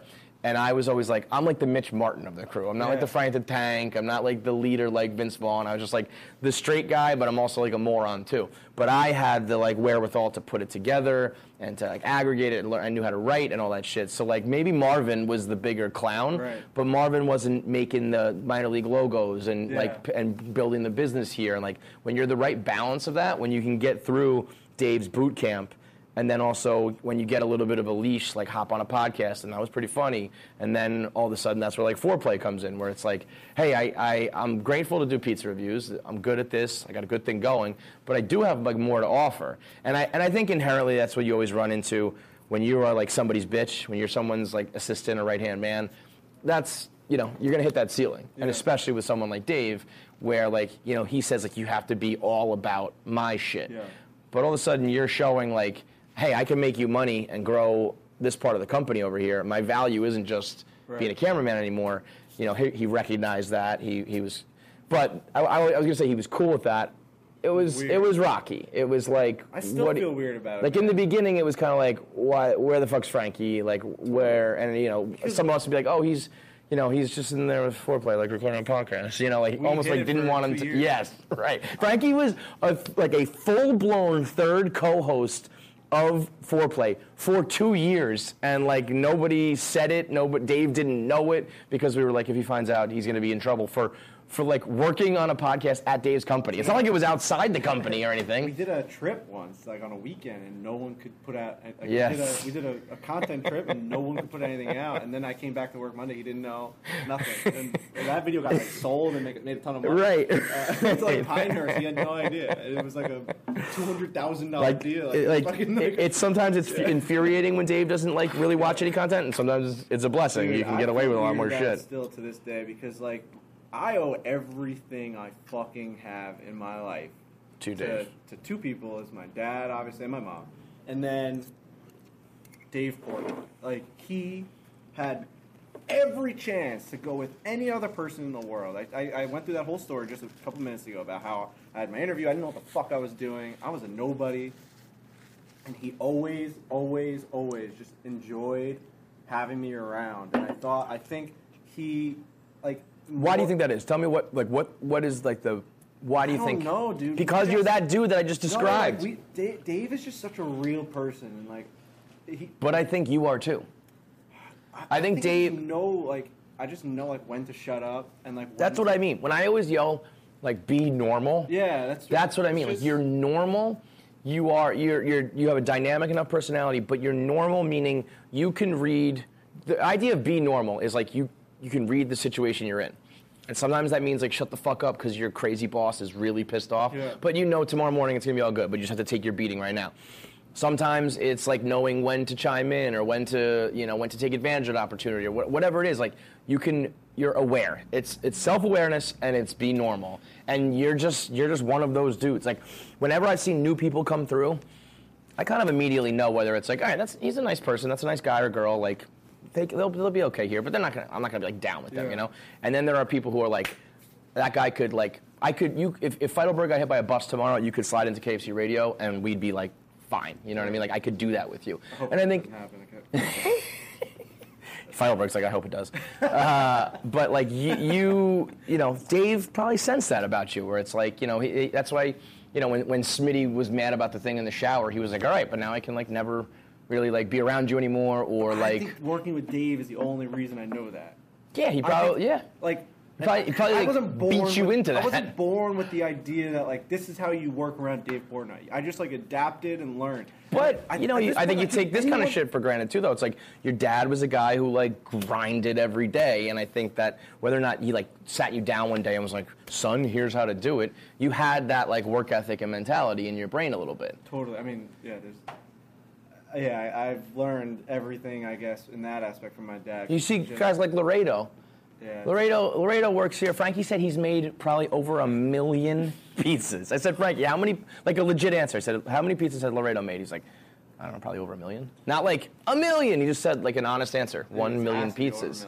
And whether or not 55 years every single day. And whether or not you go home and you like sit there at night thinking like, wow, Laredo's like such a hard worker who's made 1 million pizzas for 55 years. When you're just around it, it's like osmosis. You learn it, you feel it, you don't take it for granted. You're a hard worker. You know, you see like what you put in is what you get out, and all that shit. You know, that's Dave's like big fuck. You know, he's got that star photo piece of art. What you put in is how big you know the star's going to be. Like you were a Dave guy, you know, probably starting when you were like fucking 5, and you don't even realize it. And then you mix in just like some natural humor and all that kind of shit. But that's also why you grew to be more than like the camera guy. Yeah. Because I still sometimes just like wonder. It's like I just like, why am I doing the other stuff? Like just go be Dave's guy. That's like. I hear you, because there's no like. I'm here, and like that is what I did, and like he needs a guy like that. You know what I mean? Like anyone can shoot a fucking pizza review. You just hit it, record on a camera. He doesn't care if it's shaky. He doesn't care if it's out of focus. He doesn't care how it's edited. He goes, "Why'd you edit it so much? Just put it out." Yeah. Right? Yeah. He just cares about like the times in between, like being able to talk to someone about his weekend, or like being it, because like Dave Portnoy travels more. Being trustworthy, being you know, like be like a normal person. And sometimes I always feel like it's crazy how few people can be normal. What am I doing, like fucking doing this other stuff when I should be like, this guy is trying to become a billionaire one day. Yeah. I should be there every step of the way and do it. But like, I genuinely like, it was a crossroads, man. I didn't know like what is the right decision. I remember, and this is like real like inside stuff. I don't even know if I've ever talked about it, but it's the place to do it. Yeah, we were at the Kentucky Derby, and I will always be nervous talking to Dave, no matter how. And that probably sounds weird for him to listen to that, like for me to say that, but I'll shake. Oh, he's not going to listen to this. No, I know, but like I'll like shake. Dude, me too, though. Well, I don't know if I shake, but like he is that dude who like I get so fucking nervous. I'm like, hey, I gotta go to a wedding this weekend. Like, I don't know how to say that, because for 5 years I missed all that stuff. Right. I missed everything. I didn't do anything, man. Like a lot of us did. Yeah, like 10 years I didn't take a vacation. Not because he didn't let me. No. But because I was afraid of like upsetting him or like not working hard. There also is it's like he does practice what he preaches. Well, now he's taking a lot of vacations, but for a long time he didn't. So that's what he would do. When you were saying I'm going home at 5:30, he'd go, I'll be here till 10. Okay, yeah, like I didn't do that, and I don't do that, but they're like, you're not gonna come home for Easter. I'm like, Dave's at the office right now. Yeah, Easter. Dave doesn't even know what Easter is. Dave at the office. What am I doing here eating food with you assholes? Like I was so spitting. I'm like, and I'd get like, dude, like it ruined like my family life. Yeah. Everything. Like I can't even talk to my parents about work anymore, because they're like, why? Like that's not normal. Why don't you do this? I'm like, what do you know what normal is? I was gonna say, what is normal? Well, also no, it's not normal. But you know, what's not normal is making a fucking $1 billion. $1 billion company, building a blog empire. That stupid you know. pizza review interview we film is like gets like 1 billion views every single day from all around the world. Like, I gotta go do it. Sorry, Grandma, I've always said the what we do, and maybe the time will come 10, 20, 50, 100 years from now, where we're being, definitely, and the cause of death will be Dave Portnoy. The cause of life and death is Dave Portnoy. Prosciutto. Here lies Frankie Borrelli, cause of death. Prosciutto. Every night I type into Google, how do you get rid of neck fat? And the number one thing is fucking diet and stress. And I'm like, well, I can change one thing. The other thing's never going away. So it's only getting higher. I'm going to look like an elephant. You gotta just get like liposuction, man. There's no. You see those things where you go like that. It's got springs. Nah, dude, man. There was one thing where you just smack it. You just smack it. So they said like try and get it with your fucking knuckles. With your knuckles.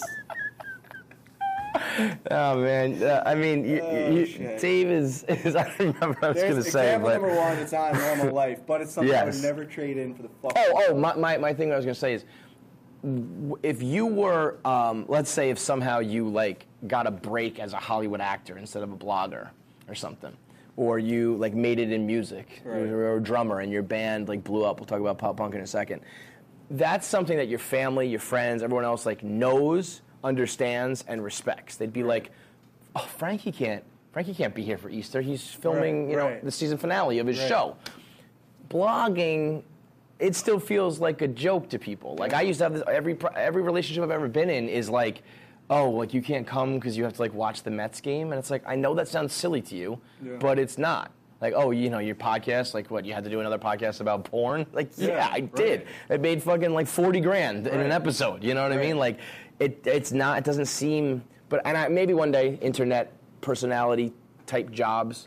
1 Minute Man. It's like, I was talking about Odell Beckham taking a shit on a girl today. Like, that made a lot of money. So, and maybe one day that will get the respect, and maybe your family and friends will eventually understand, like, oh, yeah, of course Frankie's not here. He's out there, changing the world. Right. But at this moment, no. So everyone's still like, what the fuck? Like, it's a what the fuck, but also it's definitely started to evolve. I mean, my two biggest fans in the world are my dad and my mom. Yeah. I mean, my dad, well, you've got some supportive parents, man. You got a really good. Not miss, and neither does my mom. They do not miss a piece of content. That's made it so much easier for me. Especially now that I'm in more content. I think that's why the switch happened, right? Mm-hmm. Where it's like in the beginning, it was like I'm behind the scenes, like, oh, you don't get it, like. We just did like a podcast. It was Dave's Portnoy show, and like we did it with Tico, Texas. They're like, I don't even know what that means. I'm like, oh no, it was like the biggest day of the year. Like we did this fucking show. We got EDP in Tico, Texas. They're like, what are you talking about? Right. And now it's like, oh, I did this golf video with like Phil Mickelson, and they're like, oh my god, like we can watch that. Yeah. So that's been a big help, but yeah. But that's why you said like, why am I not just doing this shit for Dave? And there would be nothing wrong with doing that. There's no, that's an honorable move. But there is a level of, because you're, as I've said, I'm reiterating myself here, but because you're like a dynamic personality and you do have that hunger and you've shown the ability to like see the big picture or whatever, there's a limit to just what you can do as being Frankie behind the camera. And when you have another talent like golf, another passion like golf, and then there's the opportunity to do that, and by the way, still contribute to Dave's empire. It's not like you're like, peace, Dave, I'm not like even helping the company anymore. Doing that is like, you got to eventually look out for or like grow yourself, you know what I mean? And whether or not you even really like remember it, I remember like down the stretch kind of being like there's just only so much satisfaction you can get out of the pizza reviews, and I think you were ready for something more. And unfortunately, it's just very hard. Like Dave's not gonna. It's not going to be like, oh yeah, you can go do both. Well, no, like that's something I would do. I'd be like, you can kind of do both, but I'd be like, Dave's like, I want my guy to do just my shit. Dude, that's crazy. Because I just before I was saying I haven't really talked about this. I don't even think I got that out. I don't Yeah. What were you saying? I don't know. I always do this shit. My brain's just fucked. Basically, we're sitting at the Kentucky Derby, and he sat me down, and things have been going great at this point. 4 years into it, we're at the Kentucky Derby. He just met Tom Brady. He was like, you remember that? It was just a good moment. When Dave does something big like that, he's just like the nicest person in the world. Like, especially on trips like that. Like I love being around him on trips because he knows you're away from home. He's gotten like that a lot, dude. Like, he's really gotten good at that stuff. Where like, he knows, like, all right, you're here on the weekend with me in L.A. Like, right. You're going above and beyond. Like, you want to go to the pool and have a drink or something. You know what I mean? Well, and that's the other side, too. You're going to Sports Illustrated model parties, and you're on private jets and shit where, you know. But at the same time, it is always, like, around the clock, and he recognizes that, you know, you are going that extra mile for him. So this day, he was, like, super nice and just, like, really just asking me about, like, how everything's going and all this stuff. And that, like, to me was always, like, holy shit, all right, like, I can't believe we're having this conversation. And I remember getting, because I get super nervous around him. That's what I was bringing up before. And I remember, like, barely getting the words out, being like, hey, man, like, what do you think I should do for my career? And I finally just, like, asked him. I'm like, my career. Yeah. Frankie Borrelli, like, who wants to have a house and kids. Yeah, I got to pay a mortgage. Like, where do you think I could, like, make the most money and, like, actually have, like, a real life? And he's like, to be honest, like, go, like, the golf stuff, man. Like, he literally said, like, that is, like, he's like, it's doing well. Like, your personality, like, go, if you want to go do that. And again, this is after 2 years of hiding it. It was right? hiding it, yeah. Yeah. He's like, yeah, like, I get it. He's like, and if that's what you want to do, like, by all means, like, we'll find a replacement. Like, we can figure it out. Like when it's all said and done, Dave is always fair about shit. Like, it might take a while to get there, or you don't think he's going to be, but he's fair about it. I remember going back to my room and, like, texting Riggs and Trent, being like, he said it's okay, like, let's do this. Now, it was funny because that was a year after that, we still didn't find anyone. So yeah, I know. You were doing both for a long time, right? So, yeah. And now we've gotten good with, like, we got Austin and the Spiders filming stuff. And anyone can film a pizza review. It's just about that bond and, like, and knowing what's right. Like, there's certain things where, like, now, like, Spider, like, may not get something because he doesn't know yet, right? That's what that's what I was saying before, is, like, knowing, like, oh, that dude back there is, like, actually the shot. Doing that. And, like, and when I'm in town, I go do pizza reviews. Like, we just did them in Westchester. I love doing them. And Rudy had the camera on me for stool scenes. He's like, how does it feel to be back in the saddle?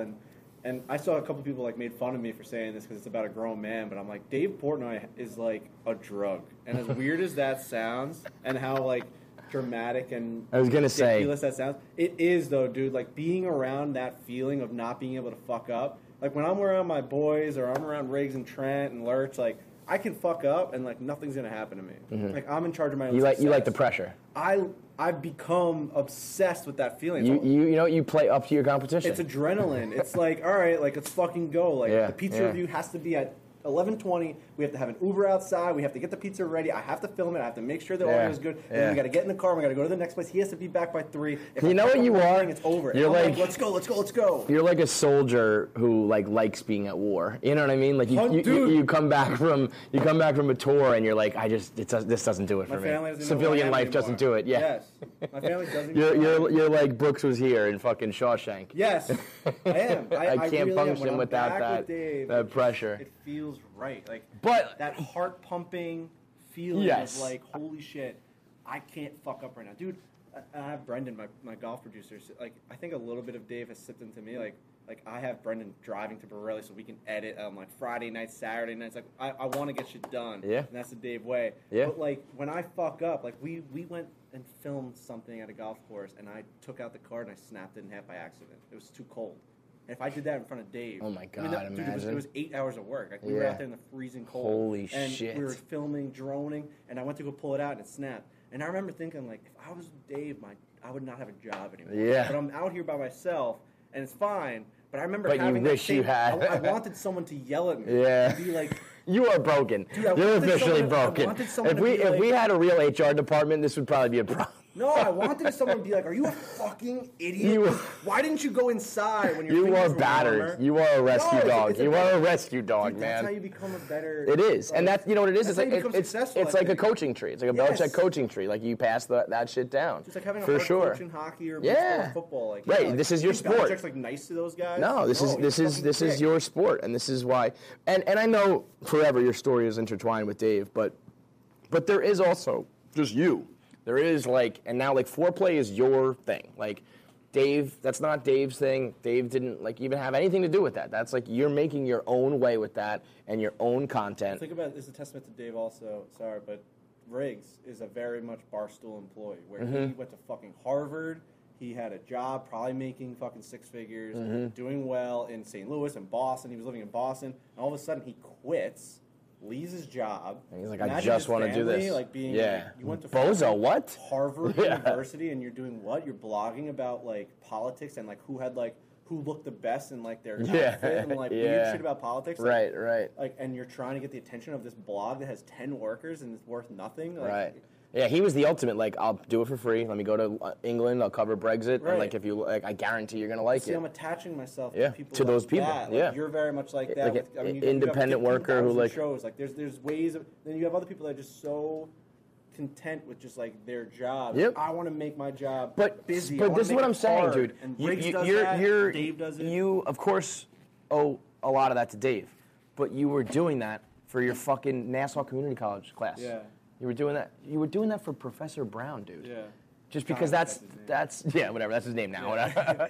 That's what you have inside of you. Like Dave might bring it out a lot. Barstool brings it out a lot. But you had that in you from Jump Street. You maybe just didn't realize it. Yeah. But now, like foreplay and even like pop punk, like that's something that's like a talent that you had. Where you look at like the 4 people in pop punk, all of them are like you, where it's, I mean, like PFT, you know, obviously is like this self-made character that is, you know, a megastar. You have Roan, who's like story. He was the first behind the blog I did because I was like, what the fuck are you, man? Like, how did you do this? You got Bob Fox, who was you at the age of 11. 12. Yeah, you know, like making shirts for us and wrestlers and then covering MMA. And you guys all just were like, now we're going to make a fucking band. And what started out as a joke, how much did you, like, I thought it was a joke until I heard some of your music. Did you guys think it was a joke? You guys were like, this is fucking real. Well, dude. Like, it's funny, but you were like, this is not just like we're playing around. We're going to be a band. My big Christmas gift that I remember was I was maybe 5 years old. Like, everything before that was like, whatever. I could have played with a box. A ball, yeah. I remember they got me, I was like 5 or 6, and they got me a fucking drum set. Which is a crazy move by a parent, by the way. Like, a tip of the cap to them. Like, you're just whacking, it's like ridiculous. Loud, it's stupid. Especially my parents, they're so laid back. Like, they didn't care about any of that stuff. Like, and like to think that they were going to put me through like drum lessons, like, they're not those types of people. So like, they just expected me to just bang it and make noise. Like, yeah. And I remember just falling in love with it. I did get a drum lesson. How weird is this? I had a drum teacher for about 13 years. He'd come every single, like literally when I was like 6 to when I was like 16 or whatever. That's not 13 years. Oh my God. 19. That's 19, yeah. Literally until I was almost 20, I had this guy come into my house. I never knew his last name.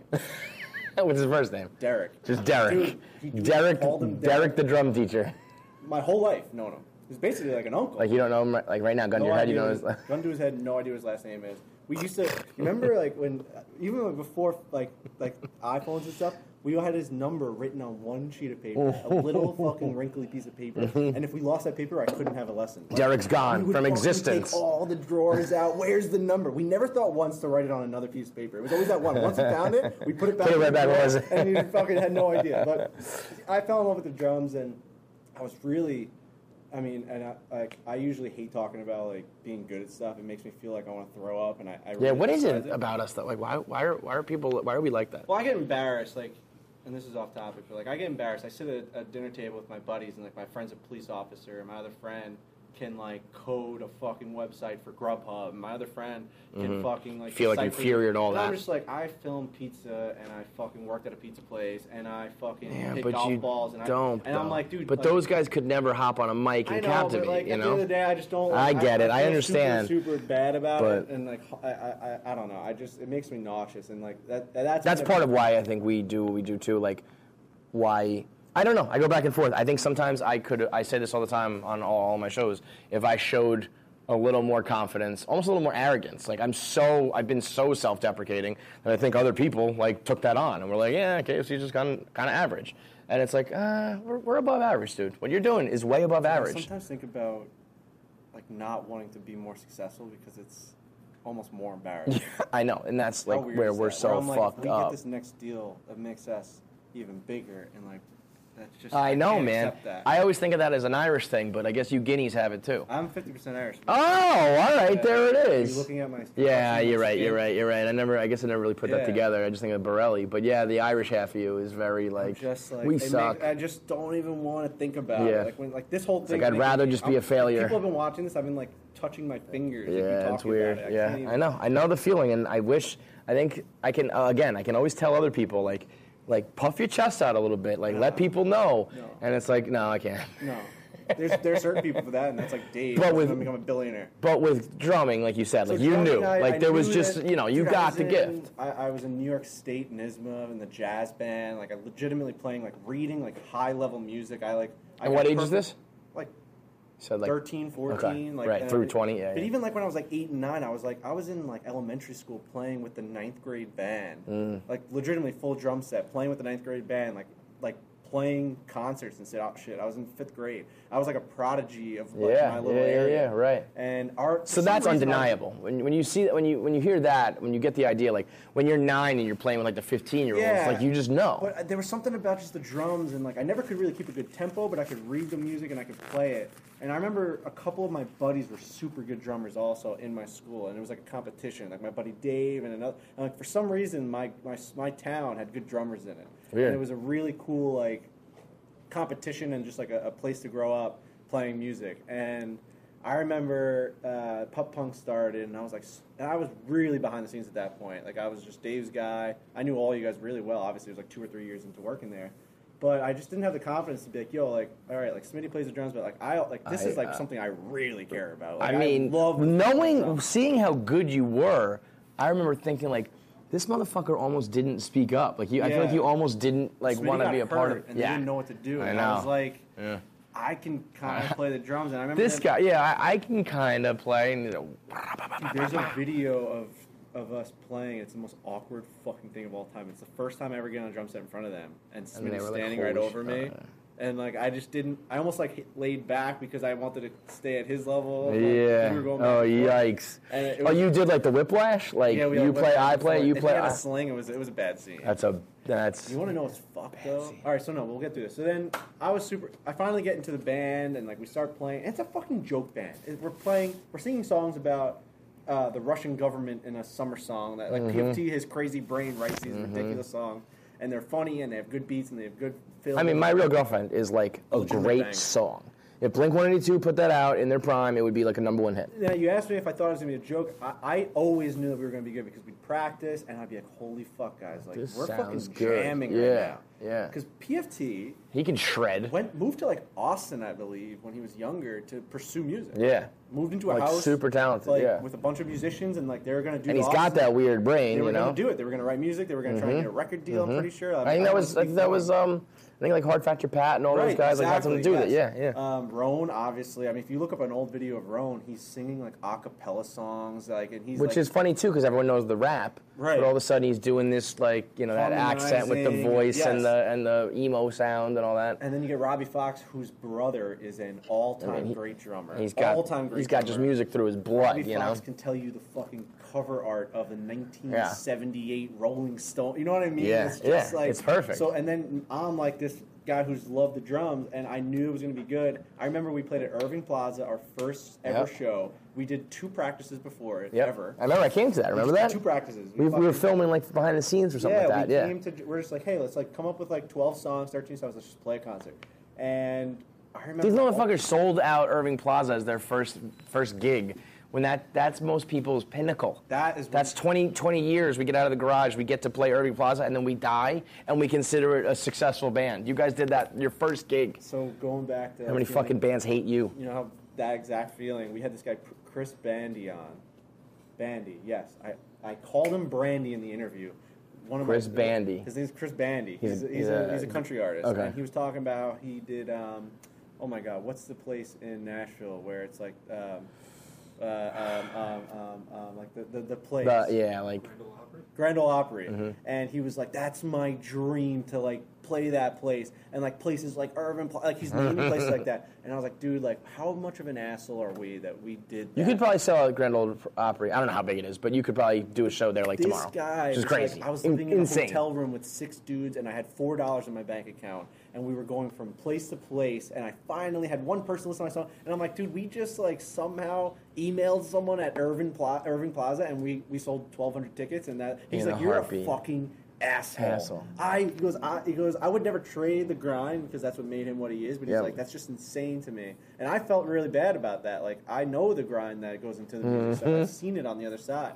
I remember my friends came to that show, and they all thought it was going to be a joke. They thought we were going to go up there and make a mockery of ourselves. Like, it was supposed to be a joke of it. Yeah. And then I remember they said, like, the lights came on me, and I did this fucking fill to start. Yeah. And they're like, wait a minute. And then Robbie Fox came in, and they played, like, fucking...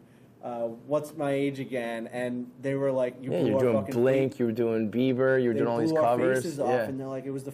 Faith that or was that. the most fun show they've ever been to. Bro, there's something happens to all of you, but you when you're on the drums. Yeah. Actually, at this point, I feel like I used to say to you, like, you become a different person, but I think you've kind of just become that person now. I think that, like, you're not, like, the timid Frankie anymore. You're more drummer Frankie 24/7.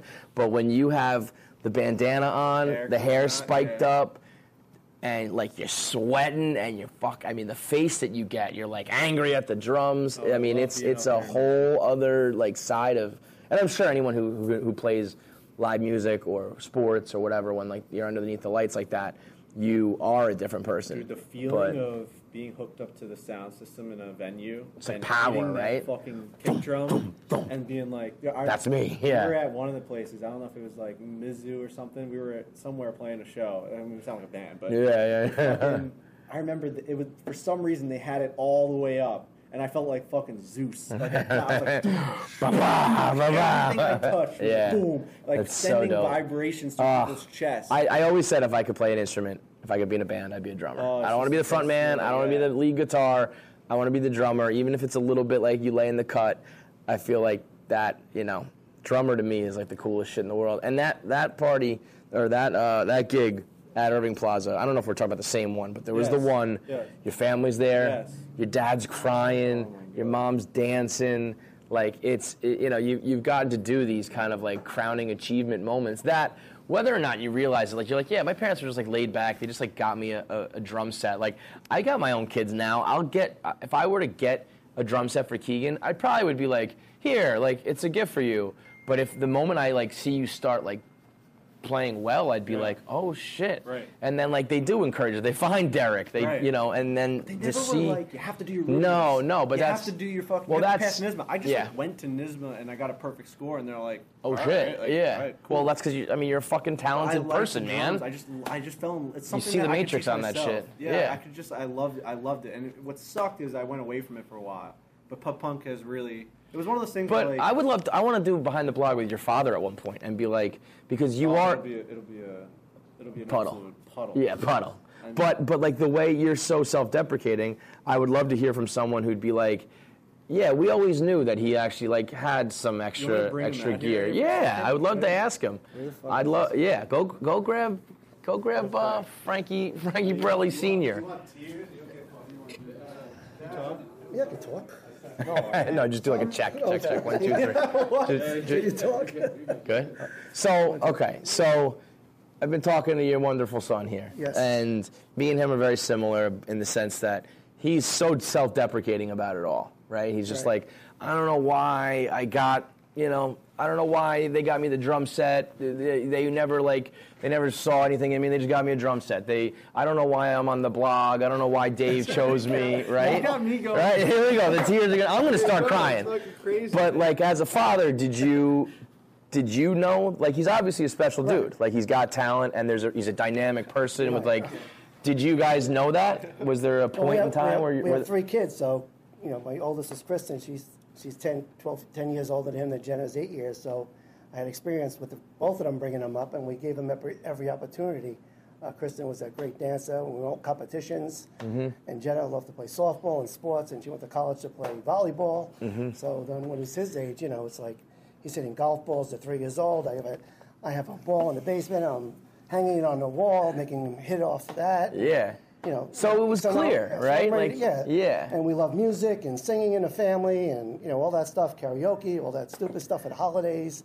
I would play a piano in the basement. So, because my father bought a piano, 50 years ago and said, I'm buying a piano that plays by itself because you guys are going to take lessons. And no one's going to play the piano. So at least I can listen to it. You know what? To this day. It plays by itself. Yeah. And it just like the keys go. You pedal it back. Right.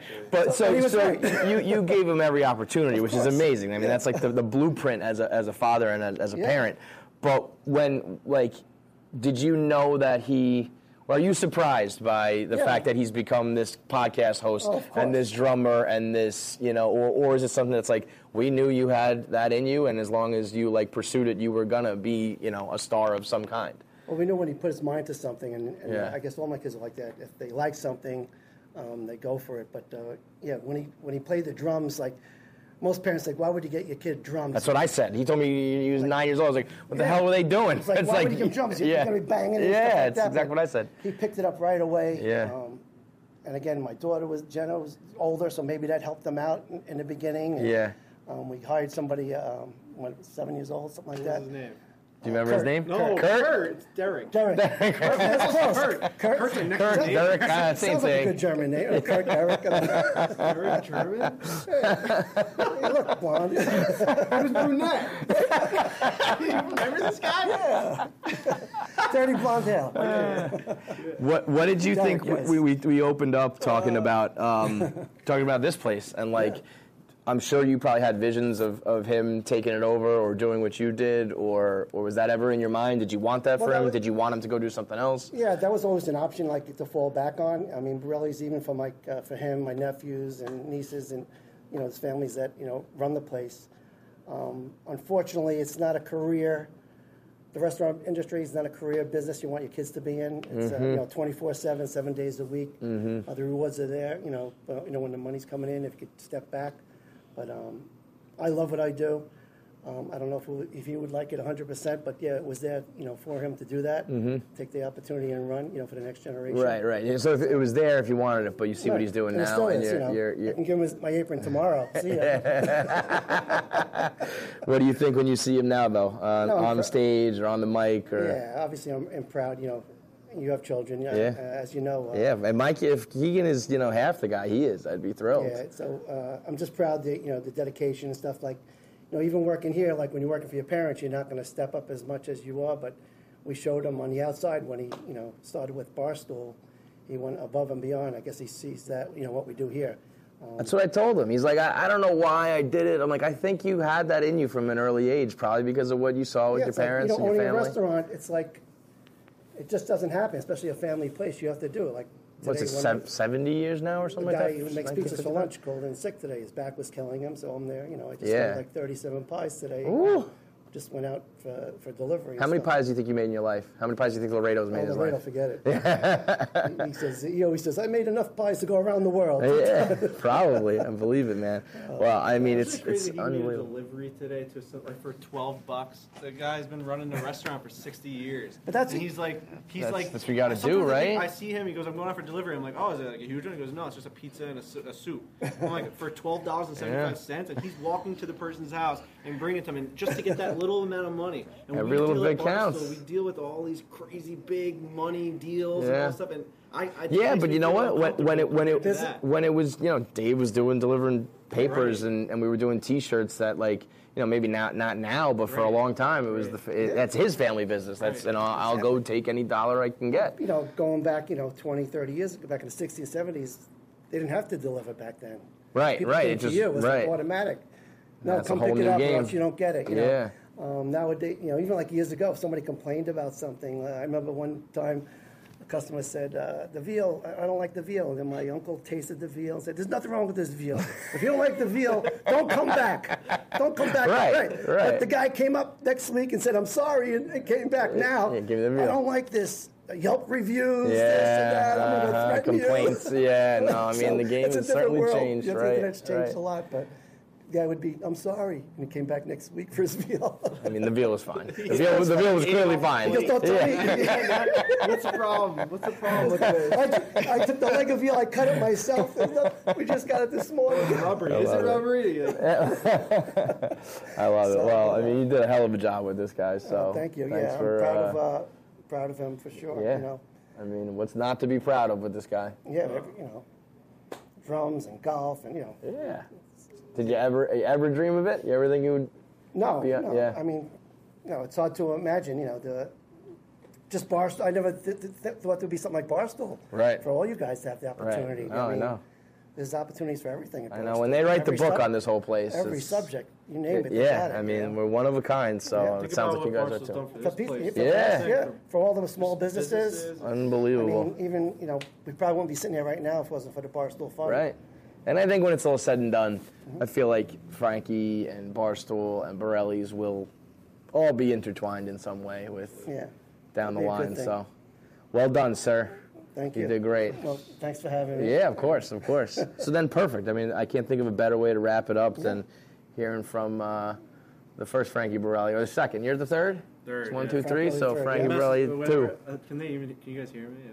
Every time whenever we get mail to our house, it's a nightmare because he's Frank Borrelli and I'm Frank Borrelli, and everything's mixed and matched. To the wrong people. Like, how do you not know what mail? It's like you're both the same name, same exact name. Drives me crazy. I love it. Well, both Frankie Borrellis seem to be two. You guys are both great examples of how to run a business, get work done, accomplish what nobody else can accomplish. So good on both of you. Thanks, bro. Proud of you, man. Appreciate it. And the food is unbelievable. These clams, oh my God. We got the stuffed clams over here. Do you? Oh, that's fine. You got to reheat that.